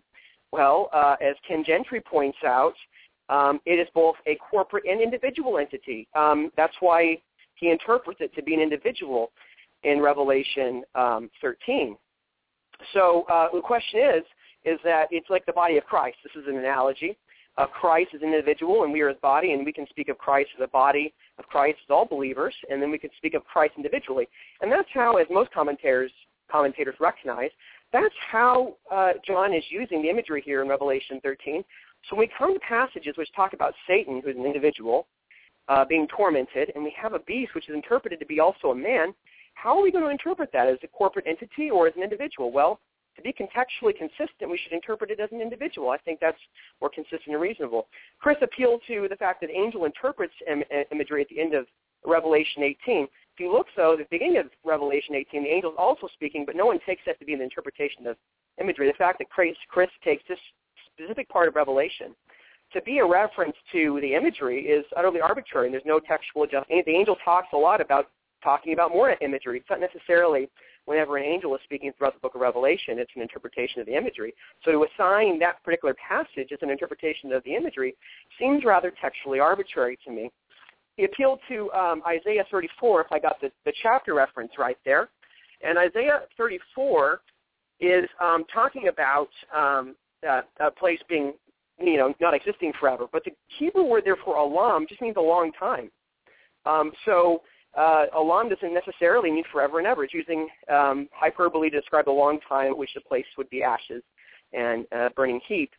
So when we go to the book of Revelation then, when we have the imagery saying God exists forever and ever and God, is worshipped forever and ever 10 times, how are we going to interpret? Are we going to interpret, have the Old Testament interpret the New Testament, or are we going to use the consistent imagery which refers to forever and ever in the book of Revelation to interpret it? Well, I'm Reformed, so I think the New Testament should interpret the Old Testament rather than vice versa. So when we come to these passages, we'll see that seconds. We have to have the New Testament. Am I done? About 30 seconds. Okay, Bill, thank you. I'll just stop it there. All right. Okay, Chris, are you there? I'm here. All right. 10-minute cross-exam, is that right? Yes. Time is yours. Okay. Nate, when death and Hades are thrown into the lake of fire, is that an individual? No, it refers to, in Revelation 6, those who are going to be punished and transfer into the intermediate state and be punished on the judgment on the Israelites. Well, let me make sure I understand what you're saying. Are you saying that in Revelation 20, when death and Hades are emptied of their dead, the dead people empty themselves? Is that? I mean, I'm just trying to understand because death and Hades are shown. No, I'm not saying that. I agree that the imagery that's being communicated there is that death and Hades will be one with hell because they both, for unbelievers, contain wrath and punishment. So that wrath and punishment will be a continuation in for all eternity. So that's how I take the imagery to be taught there. Yeah. So death and Hades, abstract entities, experience eternal torment. Is that what you're saying? No, it doesn't say that they suffer forever and ever. They just says that they're one with the lake of fire and second death. Oh, so, well, it actually doesn't say they're one with the lake of fire. It says they're thrown into it. But you're saying that right. I'm just interpreting the imagery as anybody else would. So when the beast, the false prophet, and the devil are thrown into the lake of fire and tormented forever, something else is thrown into it and isn't tormented forever and ever. Is that right? Right, because it doesn't say they were tormented forever and ever. Now, yes, right. You said that Isaiah 34 uses the word olam, which doesn't necessarily mean forever and ever. Am I to understand that you're saying that Isaiah 34, even though it has not just the smoke rising forever, but other elements of this imagery from Revelation, isn't one of the underlying passages in behind this imagery in John? Is that right? I would say that it's not perfectly parallel. I disagree with many traditionalists on that. But I would say that some of the language is used, but I would rather have the book of Revelation interpret that imagery rather than Old Testament passage. Understood. Okay. Now, can you point to any example in the Synoptic Gospels in which apolomy, as used in Matthew 10:28, is used in the active voice transitively to refer to what one person does to another, in which it doesn't mean slay or kill? I think it's referring to every time it's used, one person doing another thing to another. I think it's reference to killing physical bodies, destroying physical life. Which you don't think will happen in Gehenna, correct? I do not think that will happen in Gehenna because it's talking about destruction of body and soul. It's not the exact same type of simple parallel that those other passages that you mentioned represent. I'm trying to follow your answer to my question. Help me to understand this. So if I understood you correctly, you said that everywhere else in the Synoptic Gospels, or at least those other places that you probably know I have in mind, apolomy means to the death of the physical body, the biological death of the body, but it doesn't in Matthew 10:28. Is that what you're saying? I would say it's talking about kill, which is a different Greek word, and then it goes on to use apolomy. And I would say it doesn't mean that there because the parallel passage in Luke, which says, "Don't fear him who can do nothing to you afterwards, but fear him who can throw you." So you're saying that hell. So I'm sorry, I'm trying to understand because for me, all of Scripture is inerrant, and I can't just turn to one passage and then ignore another. So I'm trying to understand what you do with Matthew 10:28. Are you saying that even though apolomy is used in numerous other places in the Synoptic Gospels in the active voice transitively to refer to slaying, killing the body, that's not what it means here in Matthew 10:28? No, I have a host of reasons for why it doesn't mean that. You want me to give you those reasons? Well, I think we've been doing that during the course of the debate. I'm just asking you a question. Does apolomy mean that in Matthew 10:28, given how many other times in the Synoptic Gospels it's used in that way? No, because it's not used that way when it talks about the destruction of a body and a soul. It's talking about just someone killing somebody else. Okay. Is there anywhere else where kill is used specifically only in reference to the body besides this one passage? Can you say that again? I didn't grasp what you were... Sure. If I understood your answer to my question correctly, what you said is that because all the other places where apollomy is used in the Synoptic Gospels, the word body isn't mentioned, therefore it means something different. But does kill mean something different everywhere else, since nowhere else does kill and body appear together? I mean, if I understand your question correctly, which I may have not, I would say that the way that Matthew 10 is working is that it's talking about just killing a person in this life and then doing something more to them afterwards. And that sort of textual complexity is not shared in those parallel examples you gave me. So, I'm not sure what you're trying to get at here. Okay, so I'll try to repeat it one more time. Your answer, if I understood you correctly, to the reason why, or to at least a reason why apollomy doesn't mean slay or kill like it does in all the other places in the Synoptic Gospels when it's used the same way, is because none of those other places refer to a distinction between body and soul. And my question to you was... I'm sorry. Yeah, that's clear. Yes, you're right. Yeah. Is there anywhere else where kill is used in reference to specifically body versus soul besides Matthew 10:28? If I understand your question correctly, which I may have not, not to my knowledge. Great.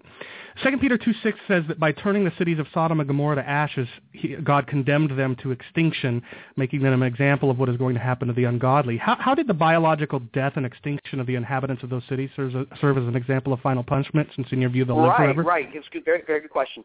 Yeah, so I would say in that passage, 2 Peter, that he's talking about false teachers who have presently entered into the church, and as 1 Corinthians 11 indicates, people were dying because they were not eating, they were not taking the communion properly.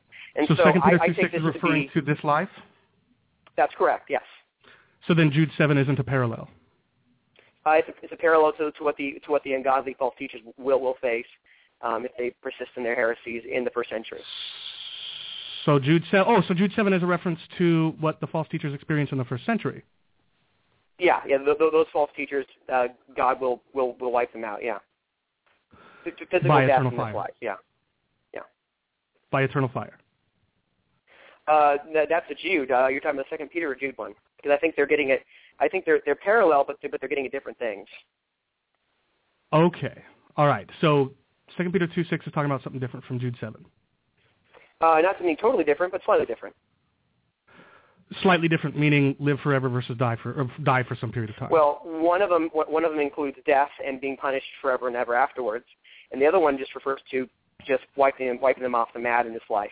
Okay. Yeah. So Jude says that their punishment, which I think most commentators would disagree with you, but that's okay. Most that I'm aware of would say that Jude and 2 Peter are parallels. Jude says that their punishment serves as an example. Hold on, I'm asking a question here. Jude says that their punishment serves as an example or are exhibited as an example, and the Greek word prokemai means open to public view or exposed, that kind of thing. So I guess the question I have for you is, where is the suffering of the lost in the intermediate state, specifically the lost that were destroyed in Sodom and Gomorrah? Where is their suffering in the intermediate state open to public view in Scriptures? Yes, it's a very good question. Very good question. Yeah, I would say that all people know, it says in Romans 1, the wrath of God is revealed from all ungodliness. So God's wrath is known to everybody, and so people would know that Sodom and Gomorrah, they know conceptually by virtue of God writing on their hearts that God will bring those to eternally suffer forever, that they know that. It's written on their heart. They know it, and so that's how they know that the inhabitants of Sodom and Gomorrah will suffer eternal fire forever and ever. Well, but then they're not. It's not an example. It's a future thing that has not yet happened. I guess. So if I understood you correctly, what you're saying No, is I mean it's presently happening. They're presently in their intermediate state experiencing eternal fire. But it's something that people. But it's something that people have an abstract conception of because of the fact that we all know that people experience wrath. You're saying that that's a more likely reference than the destruction of Sodom and Gomorrah by eternal fire that's laid out plainly in Scripture? I wouldn't call it so much abstract. I would just say we just know it, and it's a concrete example of what's happening in hell. But that knowledge, which is sort of innate rather than something that we can read about or see, or specifically that has to do with Sodom and Gomorrah. The fact that we know Sodom and Gomorrah might experience wrath in the intermediate state if somebody believes in the intermediate state, which I don't. You're saying that is more likely what is open to public view or exposed than the destruction of Sodom and Gomorrah in Scripture, which in 2 Peter 2 is used as an example of extinction. Yes, I mean we didn't actually experience them being punished. We didn't see the fire come down. So, it would be also conceptual as well, reading back into the Old Testament. But a record of that is open to public view, correct? A record of their destruction. Right, and there's also... So in Mark 9:48, there is no record. Can you point me to a record in Scripture in which the inhabitants of Sodom and Gomorrah are suffering in the intermediate state? I mean, not in those words, but it's okay.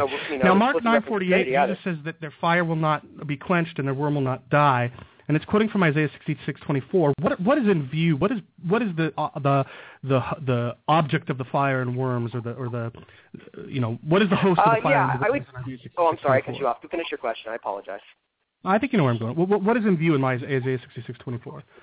Yeah, we have the New Testament interpret the Old Testament, and when the unbelievers are said to, rise again in Revelation 20, they are called the dead, and they are standing before the books and being judged for their sins. And so if I have the New Testament interpret the Old Testament, I will see that that's a reference to spiritual death. They're spiritually corpses, as I would put it. Yeah, but that's how I interpret corpses. that. Funny. Okay. That's time. That's time. Okay. It's Nate. It is your turn, sir. Oh, okay. Didn't see that one coming. Okay, so going down here to my questions, Chris, let me get up my questions here. Okay, so when Jesus died, Chris, was the second person of the Trinity, was he conscious? I don't think so, no. Okay, so you don't think that God has to be three living conscious persons? I'm sorry, repeat the question? So you don't think that God has to be three living conscious persons? I think that God exists in his being outside of time. And I don't think that if the second person entered into time and became unconscious in time, that changes the life and active consciousness of God outside of time. So are there two conscious persons? There's a conscious person in time, and there's a conscious person outside of time? So the conscious person... No, it's the same person. What? No, it's the same person. Okay, but so the one is unconscious, right? And the other one in time is unconscious. The other one outside of time is not conscious? I don't know what you mean by the other one, because that's not my view.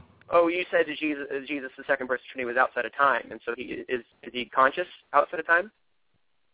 Yeah. Okay, so then you have outside of time, one person is conscious, and then inside of time you have a person who is a human and that's conscious, and so this looks like you have two conscious persons there. I don't see why it looks like that. I mean, no, I don't think so. I mean, for example, when in the Christophanies in the Old Testament, I guess the better question to ask, and I know I can't ask questions, but if you believe in divine timelessness like I do, then I don't see how you could make the argument that you're making, because in the Christophanies in the Old Testament, God begins acting in time. And I don't think that when the first, second, or third person of the Trinity, we're talking about Christophanies now, so when the second person of the Trinity acts in time in the Old Testament, I don't think it becomes two persons, one in time and one outside of time, and I think it's the same person, and I don't think that the time fullness of the one in time has any bearing on or problem with the timelessness of that same person outside of time. Okay, well, I don't hold that particular view of divine timelessness, but nonetheless, are human persons physical or non-physical? Well, I think that human persons consist of a physical body and a brain from which a mind arises. Okay, so they're physical, okay. Are divine persons physical or non-physical? Divine persons... all three divine persons in the Godhead prior to the incarnation were divine persons, and I think that most historical theologians would say that Jesus remains... I'm not doubting that. That's what I'm asking. Okay, that's fine. Is Jesus a physical person or a non-physical person, in your view? Using the language, the way that theologians have used the phrase divine person, that's what he is. He's a divine person even though he has two natures. I, on the other hand, I have no problem saying he's a divine and a human person, which would mean he's a non-physical and a physical person. But to use the classical language, he's a divine person. Right. So you reject the classical construal that he's a divine person that takes on a human nature. I don't reject it. I think that language is being pressed too hard into service. Yes, he's a divine person, and I think that incorporeality refers to being, not person. Do you realize that Nestorians hold that Jesus is both a physical, is a human and divine person? Nestorians hold that position? They're using the language differently than I am. When I say that Jesus is a human and a divine person, I don't mean that he's two persons. I don't mean that there's, I'm not using that language in heretical terms. I just mean, look, if you see a human person, if you see somebody that's got a human nature, you tend to think that's a human person. That's a human person. Okay, whereas, that's fine. So that's fine. So hold on, just to be clear, my point is that it's not two people. It's one person. No, I understand what you're trying to get at. Language. So, okay. In the traditional hypostatic union, the immaterial person of Christ is a union between the human nature and the divine nature. And I'd like to know, Chris, on your view, where Christ is physical, how is Christ united to the divine nature? How? I mean, the divine and the human natures are combined into the one person of Christ. I'm not convinced that that incorporeality consists in personhood. It consists in being, in my understanding. Now, I'm no classic theologian, but that's the point I'm getting at. So when I think of it, the reason that the Holy Spirit and the Father are solely incorporeal is not because they're divine persons. It's because they have divine nature, and they don't have a human nature, whereas the Son does. I'm not sure if I'm answering your question. So you're not. I'm asking. Okay, so you have a physical object over here, and you have an immaterial thing. Mm-hmm. What unites this physical person of Christ to the immaterial second person of the Trinity, and to his nature, to the immaterial divine nature, non-physical divine? Are you asking me if there's a zipper or something? I'm not sure I understand. Well, is there anything that unites them? What is it that unites them? That's what I'm trying to ask. I don't know how to answer your question. I mean, I'm not aware of anybody who thinks that the divine nature and the human nature are sort of knit together with yarn or something like that. I don't even know what you're getting at. Actually, it's called the hypostatic union, personal union. So of course, but the hypostatic union is not a reference to a concrete thing. The hypostatic union... Excuse me, let me finish, please. They believe it's the immaterial person which unites the human nature to the divine nature. That's why it's called the hypostatic. Yeah, and I would say it's the divine person. So in light of that, how would you respond? I would say the divine person of the Son has the human nature united to his divine nature. Okay, what unites it? God. I mean, I really don't know what you're getting at. Look, I agree with the hypostatic union, and I don't think the hypostatic union refers to the what that holds the two natures together. The hypostatic union is a reference to the fact that the two natures are united. Right, but there's actually, well, I'll go on. It's fine. So you hold all the historic creeds of Christendom, right? Like all the historic Christian creeds? Well, no, I suppose because I'm a physicalist, I probably would have to deny what the authors of Chalcedon probably meant by a rational spirit or a I forget the exact phrase, but you probably know what I'm getting at. So that one small element. That was actually a good prediction, by the way. That's exactly where I was going. Sure. So thank you. So you would reject the classical creed of Chalcedon, right? I would reject that one specific part of Chalcedon, yes. Okay. I'm curious to ask, how many wills does Jesus have? One or two? One. Do you realize that you hold to monothelitism, which is a classical Christological heresy? I'm not aware of that, no. Okay, fine. Okay, so that was another question I had. Okay, so the Greek word kolossus, as used in Matthew 25:46 as punishment, and I know you take to be, a cessation of life, eternal death, that sort of thing. Is there any clear indication that this word means death, and following that death there's non-consciousness, and that word punishment means that? Is there any context outside of Matthew 25:46 that means that in your view, in terms of literature outside of that passage? Sure. I mean, there's literature outside of the canon. I don't have it in front of me, and if you want me to dig it up, I can, but I imagine you don't want me to waste your time. But I will just say that... You're very, very right. You got it. Yeah. We do have... Hold on. Let me answer your question, though. We do have literature outside of the canon in which the word colossus refers to the punishment of death rather than the punishment of torment, both in the Septuagint and in extra-biblical literature. The second thing is that it's contrast with eternal life. And so right off the bat, the punishment of death is a natural fit. Thirdly, the phrase eternal fire is used both in Jude to refer to the fire that comes down and destroys the inhabitants of Sodom and Gomorrah, as well as in Matthew 18:8, where it's parallel to Gehenna, which in the Old Testament was a reference to the valley of slaughter, a place of fire which consumes corpses by fire and by maggots. So I think there's quite a bit of evidence, in fact, that it refers to what I think it does. Oh, well, I disagree with those interpretations of those passages. Nonetheless, in Revelation 12:5, actually, I wanted to finish up that question. What was I doing? So in Matthew 25:46, it talks about the punishment of death, but does that Greek word ever mean the punishment of death, followed by not being conscious? Well, my view isn't necessarily that the punishment, that the eternal punishment in view is a cessation of consciousness. I just say it's the punishment of death. Now, if you want to get into why I think that they continue to be or why they go on to be unconscious, or why their punishment of death also entails their cessation of consciousness, we can get into that. But the point I'm getting at is, my view is not that their punishment is the absence of consciousness. It's the absence of life, which I think happens to entail the absence of consciousness as well, if that makes sense. Right. Okay. Yeah, that's fine, Chris. In Revelation 12:5, it says, she gave birth to a male child who is to rule all the nations. Do you think the imagery here is referring to a male child who will rule over all the nations? I think that what's depicted in the imagery is a child who is, and then the interpretation is that the child that child in the imagery represents is to rule all the nations. Yes. Okay. I mean, there are lots of things in the imagery here and elsewhere that. Okay. Time. Yep. Okay. Time, and then just my own edification and education. So I just in cross-examination, then it's Chris, and then it's me, and then my closing, or is Chris? I'm the one that wrote it out, but I know I've lost track here. You close first. I close first, right? And then you cross-examine me, and then I cross-examine. No. Yeah. I'm going to cross you now, and then you're going to close, and then I'm going to close. Oh, got it. Perfect. Thank you. Yeah. Uh-huh. All right. So,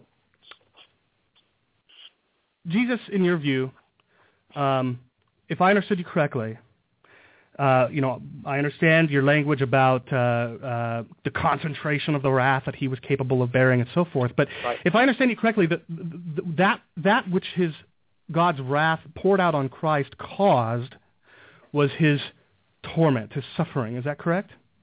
Physical, mental, spiritual, suffering is death. His suffering and his death. Right. But the wrath of God does not produce the physical death of the risen lost, correct? Not the risen lost, but they are punished. They are punished for that in this life. Okay, so are we, right? I mean, we die as well, right? Believers are never punished. I would say we're never punished for anything. God may sanctify us with certain things, but traditional views of justification would say we're not punished. We're not given God's wrath if we're believers. So in Romans 5, when Paul indicates that the reason why people continue to die between Adam and Moses was because in Adam all sinned, you're saying that for unbelievers their death is a result of their being the result of their having sinned in Adam, but believers still die. It's just not a punishment. Right. So right? the result of what Adam did, as God has set things up, results in everybody dying. Yeah, but what that death means is different for believers and unbelievers. Yeah. So if Jesus was our substitute by bearing the concentrated wrath of God, which produced different things for the lost and for Christ, does that mean that God could say punish the lost by turning them into a chicken? No, he can't do that. So then the punishment that Christ bore should match up, at least in some major ways, with what the law experienced. Right, yeah. It should be the exact degree of punishment we receive. Yeah. Okay. So let's see here. Where can I go with this? So in Isaiah 33. Verse 14, let's see here. 14, it says, sinners in Zion are terrified, trembling has seized the godless. Who among us can live with the consuming fire? Who among us can live with continual burning? Who are those that can live with the consuming fire there? Those who can live in the consuming fire of God are believers. They're being sanctified, and they're being, as Peter says, the believers are being transformed by the fire because God will protect them from the fire of his wrath, and they transform them rather than punishing them because as God preserved Daniel's 3 friends in the fire. So they are preserved from the punishment that Israel would have received at that time. I think that's a great answer, except that in your view the lost can live in the consuming fire as well, right? This is talking about, if you look at consuming fire, I think it's referring to punishment in this life, referring to the fact that God always consumes that which he pours his wrath upon. So in this life, referring to unbelievers. So I don't think it refers to eschatological judgment, though I do think it is a type in some sense. But of course, as John is clear in John 3 and Romans 5, the word in Romans type is used. Type is not, is when taught in Scripture, there's a difference between the type and the antitype. In Romans 5, it's a clear instance of that with Christ and Adam. Okay, so everlasting burning, everlasting fire in the Old Testament refer to temporal things, and in the New Testament refer to everlasting, literally everlasting things. That's interesting. In Isaiah, so not necessarily. No, I wouldn't. Paul talks about, says that the lost will undergo everlasting destruction, and he uses these phrases. Let me look this up really quick. 2 Thessalonians 1. He uses these phrases. One moment. Flaming fire, dealing out retribution, which a number of commentators have acknowledged appear together in the Old Testament in only one place, and that's Isaiah 66, verse 15, which says that the Lord will come in a fire and his chariots like a whirlwind to render his anger with fury and to rebuke his flames with fire. Again, I just want to make sure I understand. You're saying that even though the Hebrew word corpses is used in verse 24, it's actually not corpses. Is that right? Or are you saying? Right. Yeah. I mean, just like I would say it's a metaphorical interpretation. It's like prophetic imagery, which is not always literal, as you probably recognize. Okay, so I'll finish my question now. So if I didn't realize I cut you off. I apologize for that. So are you saying? Let me make sure I understand very specifically what you're saying here. Are you saying that in the imagery here, what is depicted as corpses, but the proper interpretation is that it's actually referring to living things, living people? Or are you saying that what's actually depicted here are living people? I would have the New Testament interpret the Old Testament. Revelation has a dead in there standing before. That's not my question. I understand the principle of progressive revelation and interpretation. My question is, in Isaiah 66 itself, what is depicted? Is it physical corpses or is it living people? Prophetic imagery, it's corpses. I readily grant that. That's my okay. Good. Now, can you point me to anywhere else in? Well, let me ask you this: would you argue that unquenchable fire and undying worms are support for your view, as so many traditionalists do? I would say that you mean undying worm, and you're talking about eternal fire. Or you're talking about the unquenchable. Is that what you're talking about? Just to be clear. I'm sorry, I didn't mean to ask you a question, but I just didn't. Yeah. Is that what you're asking? So here in Isaiah 66:24, it says, "Their worm will not die, their fire will not be quenched," and Jesus says the same thing in Mark 9:48. And most traditionalists will argue that this language of unquenchable fire and undying worm is support for their view that it's a reference to an eternity of suffering, an eternity of undergoing wrath, etc. Is that your position? Yes, but not in every case when unquenchable fire is used and the worm not dying, does it? The worm's not dying is not used anywhere else, I'm sorry. When unquenchable fire is not always used in reference to eternity of punishment, but I think if you have the New Testament, Mark 9 and Matthew 18 interpret that passage, I think it does mean that. So yes, I do hold the view of that. Okay, so in Deuteronomy 28:26 and Jeremiah 7:33, where it talks about your carcasses will be food to all birds of the sky and to the beasts of the earth, and there will be no one to frighten them away. Do you think that this indication that these scavengers can't be frightened away is an indication that they'll forever have food to eat? No, because I think that they'll finish their food and then they might fly away. Okay. Now, as far as unquenchable fire is concerned, would you say that in Ezekiel 20:47-48, it says, "Behold, I'm about to kindle a fire in you, and it will consume every green tree in you, as well as every dry tree. The blazing flame will not be quenched, and the whole surface from south to north will be burned by it. All flesh will see that I, the Lord, have kindled it, and it shall not be quenched." We see something similar in Ezekiel 3:2 to say, in Jeremiah 17:27 to say, "I will kindle a fire in the gates of Jerusalem, and it will devour the palaces of Jerusalem and not be quenched." Does this mean that things will forever burn, forever, without ever being consumed in these places? I would say when unquenchable fire is used in the Old Testament, it's talking about accomplishing a specific purpose, namely destroying something, and it will not be put out, as you point out other places. It will not be put out in accomplishing its purpose. In these places that I've cited, why is it said to be unquenchable? What is the result, or what is the what is the inevitable consequence? It will accomplish its purpose, and it will not be thwarted. It won't be put out. That wasn't my question. My question is, what is the result of their not being thwarted? Oh, okay, yeah, is irresistibly consuming the cities or whatever you're talking about. Yeah. Okay, I appreciate that. So much we could talk about. Let's see here. One moment. So you said that there's no evidence that eternal fire means the wrath of God in your rebuttal. I'm not sure what the point of that was, because that wasn't my explanation either. And you said that in Luke 16, it's not a parable. I never said it was a parable. I just said, in fact, I said besides the question about whether or not it was a parable. Where does what happens in Luke 16 take place, though? In the intermediate state, as I clearly stated. Great. Okay.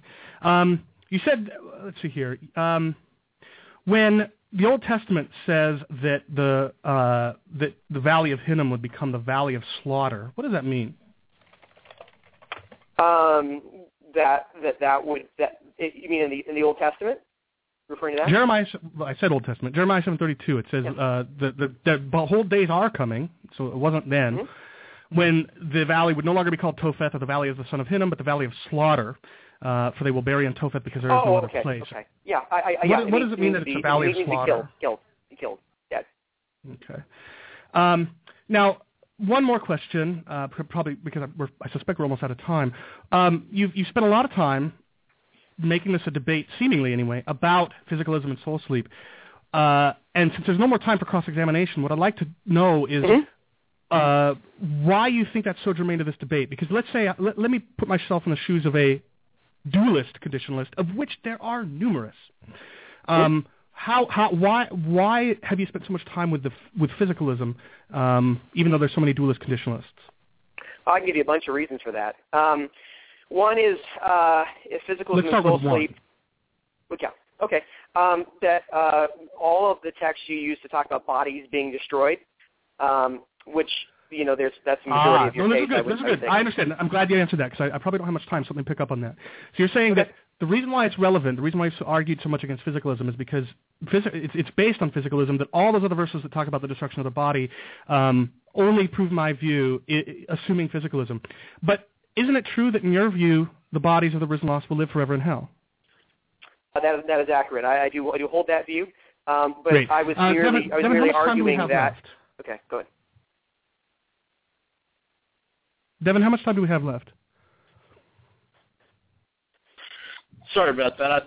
I would have my mic muted. That's it. You guys will have to stop there if you guys want to have your cross-examination or your closing statements.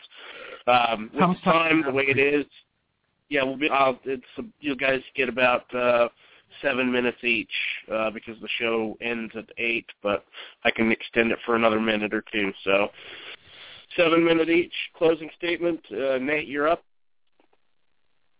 Okay, thank you, Devin, and thank you, Chris, for debating me. I appreciate it. Appreciate your time. I know you're a busy man with the Rethinking Hell Conference and everything, so appreciate it. And I would like to say in my closing that I don't think Chris has established his case at all. I mean, there's a whole host of texts that teach eternal conscious torment that I don't think have been adequately responded to. Matthew 25, Revelation 14, Revelation 20, I think Jude 7, and other passages in Jude as well that talk about people being reserved forever, unbelievers. We're not supposed to introduce new material in our closing statements. What's that? We're not supposed to introduce new material in our closing statements. Oh, okay. I wasn't aware of that provision in the debate. I never made that sort of debate decorum. I never defined it in there. So if I would, let me continue with my closing statement. Anyway, and we've all seen that Matthew, Mark 9 teaches that the fire will be preserved with fire. Chris only has hello. Someone? Yeah, you're there. Go ahead. Okay, how much time do I have left? Just take 6 minutes with the interruptions. Go ahead and take 6 minutes left, okay, and then thank you. 7 minutes. Yep. Okay, so we have these passages being salted with fire, being preserved with fire, being burned forever and ever, and that's in connection with the eternal fire in Matthew 18. So we have a whole host of passages. And what has Chris offered up? I mean, if you don't hold a physicalism, all you have to establish annihilationism is Matthew 10. And Matthew 10 can be dealt with from, I think, a traditional view, because many times in the Synoptics we have the demons use destroy and torment interchangeably. Destroy can be used in a metaphorical sense, that it's being destroyed like the Lakers destroyed the Bulls. If you're a Bull fan, I apologize. But there's sort of metaphors you can pick up on, and the parallel passage seems to establish that it's not talking about annihilation, given it's talking about hell, which is called the eternal fire, which we have evidence from 4th Maccabees 12 that it refers to a fire which torments forever and ever. And so when we put these passages together, we can see a whole systematic view, and we see that Chris has nothing to establish in terms of the passages he's offered up. He's offered about bodies being destroyed. That doesn't establish annihilationism. Now, it needs to be said, I don't hold that the immaterial soul continues on being tormented, but suppose that Chris's passages were actually correct, this wouldn't establish annihilationism at all. So it was more of a kind of reductio from my standpoint, of showing that, hey, you only got one passage, and we have numerous passages that support eternal conscious torment. And so I think also the atonement argument that I gave at the beginning of my opening statement indicates that it's best fit with traditionalism. Chris has not risen to the challenge of even answering that objection. He's misunderstood my position and has not dealt with it intellectually. It's clear that Jesus punished the concentration of our wrath by taking it for us as a substitute. Whereas in Christ's view, he just dies for 3 days. Believers, they die for 2,000 years and they're not conscious on Christ's view. So what is the relevant difference between the believer dying for 2,000 years and Jesus dying for 3 days? I mean, I just can't make sense out of that. And to then suggest that Matthew 25 refers to, that punishment that St. Peter has experienced, or hasn't experienced because he wasn't alive, has experienced for 2,000 years. I mean, I find that beyond credulity. So we've seen in this debate that the annihilationist view of its substitutionary atonement has not been accounted for. I can account for the exact same punishment which Jesus took in our place, that amount of wrath he took on the cross for us. And this is why I believe this debate to be so important, because it's about the good news. Because what makes the good news so powerful, so sweet, is the bad news is so bad. I am saved from a eternity of hell because Jesus took that amount of wrath in sheer pain and utter terror on the cross. And I am so thankful every day because of that. And this is why this really, this is where the rubber hits the road, is that we affect the work of Christ if we hold Chris's view. And on my view, the good news is truly sweet. It's consistent, it's biblical, and it's reasonable beyond doubt. So I would say that this is why I'm a traditionalist, first and foremost. I also say the clear verses in Revelation testify to this, and also Hebrews 9, which Chris has not adequately dealt with. You die once. On annihilation, then you die twice. So that verse has not been accounted for as well.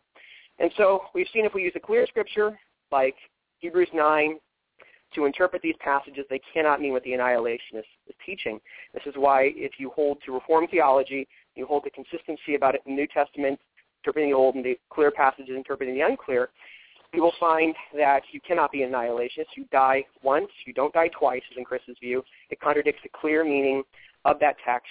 And if you look at the next verse, it says, Jesus died once. Jesus died once. He doesn't die twice. And so this is why the spiritual death, second death, as Chris uses as an argument to say that they die twice, he's using the less clear to interpret the more clear. And this is why we should take to be hermeneutically consistent in our systematics and putting together a picture of God and eternal punishment. We should have the clear passage interpret the unclear passage. We die once, we don't die twice. That's what Hebrews 9 clearly says. And the atonement of Christ, which is the center of the Christian faith, because that's the gospel. And if you mess with that, you mess with the gospel. That's what Paul says it is. So, and how am I doing on time, by the way? You're doing good. You got like a minute and a half. Okay, great. So with that being said, I don't think the objections I gave to annihilationism has been answered. You don't have the exact same punishment on Chris's view, and soul sleep and physicalism is a part of this debate because of the fact that if you hold to an intermediate state of suffering and you think the beast and the false prophet die and they go to that place of second death, as taught in Revelation 19, you're going to hold to my view. They're tormented forever and ever. If you hold to that being the second death, as I think it is taught in Luke 16 and 2 Peter, and as well as Jude when it talks about the intermediate state of suffering. So I think if you put it all together, and you hold the intermediate state, Jesus does not cease to exist. He still lives. He's with the thief in paradise, and you hold to the intermediate state of unbelievers that, Chris, as you cannot be seen consistently, and in fact the entire case for annihilationism falls apart. Thank you for your time, and I appreciate it. God bless. All right, thank you, Nate. And bring Chris on here. Chris, you there? I am. All righty, sir. Take 7 minutes. Okay. I'll begin by responding to the new evidence that was brought into the debate in the closing arguments. The passage in being reserved for punishment, they're reserved now for the punishment awaiting them in the future. There's also a passage in Jude which talks about bonds of darkness, and Job says that he wishes that the day on which he had been born would be darkness. What does he mean by that? That he'd never lived. Salted with fire. It actually doesn't say preserved by fire. I'm not aware of a translation that uses the word preserved. What it says is that the right after the passage referring back to Isaiah 66:24, in which corpses are being consumed by fire and by maggots, it says that it talks about being salted with fire. And if you want to check out an article at rethinkinghill.com called Salted with Fire, you'll see that there's actually a really good argument to be made that he's not talking about preservation at all. He's talking about the act of salting the land of a destroyed city so that nothing will ever grow there again, which is, of course, what we have in Isaiah 34 with the smoke rising forever from the remains of Edom and so forth. Now, it's interesting. I also care deeply about the atonement, which is one of the reasons why I'm not a traditionalist. The Bible doesn't say that Jesus bore some vague reference to concentrated wrath. That's not what it says. It says that he bore the punishment of death, physical death. And the reality is that there are going to be many people who never experienced the first death or death at all, in my friend Nate's view. Many. So he didn't.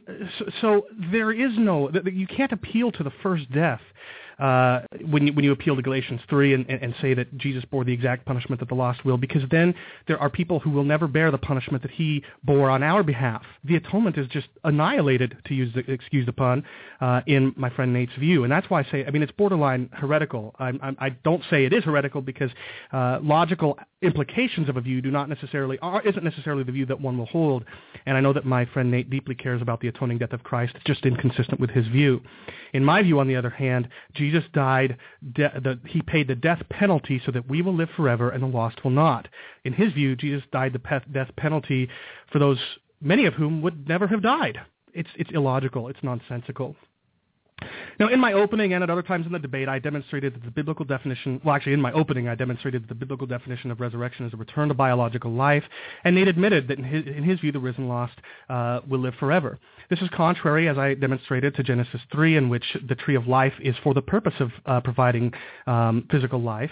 It appears in Revelation, in the closing chapters of Revelation, as imagery communicating that only the saved will physically live forever, which is why the perplexing imagery is interpreted by John and God himself as plainly meaning the second death, which again is contrary to my friend Nate's view. In fact, he claims that Hebrews 9 is support for his view and that nobody dies twice, so he has to deny the inspiration of Hebrews because he believes that people die twice as well. He just arbitrarily determines that the second death of Revelation is some sort of different death. Well, it's still called death. So in his view, he has to deny Hebrews. I know he doesn't want to admit it, but he has to deny that Hebrews is inspired. I, on the other hand, can simply take it what it says. We die once and then we face judgment. And Hebrews doesn't say anything there about what will happen following that. But the author of Hebrews does go on to say that the enemies of God will be consumed. Now, I demonstrated that the Bible teaches that the risen lost will be destroyed, meaning they will biologically die. Mark 9:48, cross-referencing Isaiah 66:24, indicates that the lost will be slain and their bodies will be consumed by unquenchable fire and unstoppable scavengers, imagery which nowhere in the Bible supports my friend Nate's view. I demonstrated that the imagery of Revelation is interpreted to plainly refer to the second death. I demonstrated that 2 Thessalonians 1:9's eternal destruction, which harkens back to Isaiah 66:24, means that they will forever die. All of this language is contrary to my friend Nate's view. And we already talked about the atonement. Again, I'll reiterate, some people for whom Jesus died, in Nate's view, would never have died. Think about that. I'll let that sink in for one moment. Some people, in Nate's view, will never undergo, and some of the saved would never have undergone the punishment that he thinks that Jesus died on their behalf. That's scary. Now, I don't expect you to become convinced of my view immediately. You shouldn't change your mind too hastily. That a lot of things have been said in the course of this debate. You probably have to listen to it several times and read a lot of literature on the topic.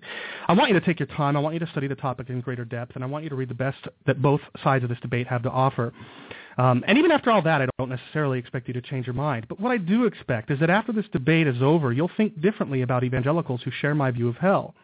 We're not bleeding heart liberals who can't stand the idea of hell. We're not cultists blindly following the lies of self-proclaimed mouthpieces for God. We're conservative evangelicals committed to the supreme authority of Scripture, and it's that commitment to Scripture and to the atoning substitutionary work of Christ that forces us to believe in conditional immortality and annihilationism. If we were consistent substitutionary atonement theorists, we could not hold to my friend's view. Unity in the body of Christ is what drives me. It's what I'm passionate about when it comes to this topic. It's an issue that's too often treated as if it's cause for division, the topic of hell. There are certainly issues worthy of division, essentials of the Christian faith, but the nature of hell is not one of them. My hope tonight is that although Nate and I have at times been a little exacerbated, I hope we've been able to model how it is that evangelical Christians who disagree strongly on this topic and its implications can nevertheless treat each other as brothers with charity, love, and respect, enjoying the unity that we have on the basis of our mutual faith in Jesus Christ and our shared commitment to the authority of Scripture. Thank you. All right. Thank you, Chris. Appreciate that. Nate, appreciate you, brother. Thank you both. I appreciate both of your time invested in this debate. It's been a fantastic, stimulating time talking to you all. I feel the same way. All right. Bless, guys. Maybe Bye-bye. we'll do it again sometime. Thanks again, Nate. Chris, appreciate you, brother. Look forward to having you on again in the future. Sure. Really quick, can I just encourage people to go to Amazon.com and search for Rethinking Hell and check out the book that we published. It's really good. I think you guys will really be edified by it. Sure. You got a website you want to give out to? Yeah, check out rethinkinghell.com. We've got a lot of articles there, including articles on topics that have been discussed in this debate. You can also find out how to purchase your copy of Rethinking Hell and a number of other things. You'll be able to find a link to our YouTube channel, which is youtube.com/user/rethinkinghell, where you can find recordings of our recent Rethinking Hell conference held just this past weekend at the Linear Theological Library in beautiful Houston, Texas. It was an amazing experience, and I encourage everybody to check these resources out. All right. Thanks, Chris. Appreciate it. And we will see you again down the road. All right. Take care. All right, folks. And join us again this Thursday as we will have Marcia Montenegro on, and we will be looking at the New Age and the occult and exactly how that ties kind of into the culture and how, as Christians, we can respond.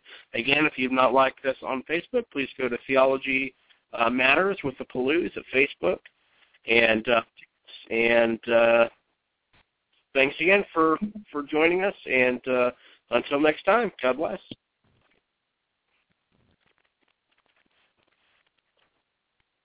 Hello, it is Ryan, and we could all use an extra bright spot in our day, couldn't we? Just to make up for things like sitting in traffic, doing the dishes, counting your steps, all the mundane stuff. That is why I'm such a big fan of Chumba Casino. Chumba Casino has all your favorite social casino-style games that you can play for free anytime, anywhere with daily bonuses. That should brighten your day a little. Actually, a lot. So sign up now at ChumbaCasino.com. That's ChumbaCasino.com. No purchase necessary. VGW Group. Void where prohibited by law. See terms and conditions. 18+.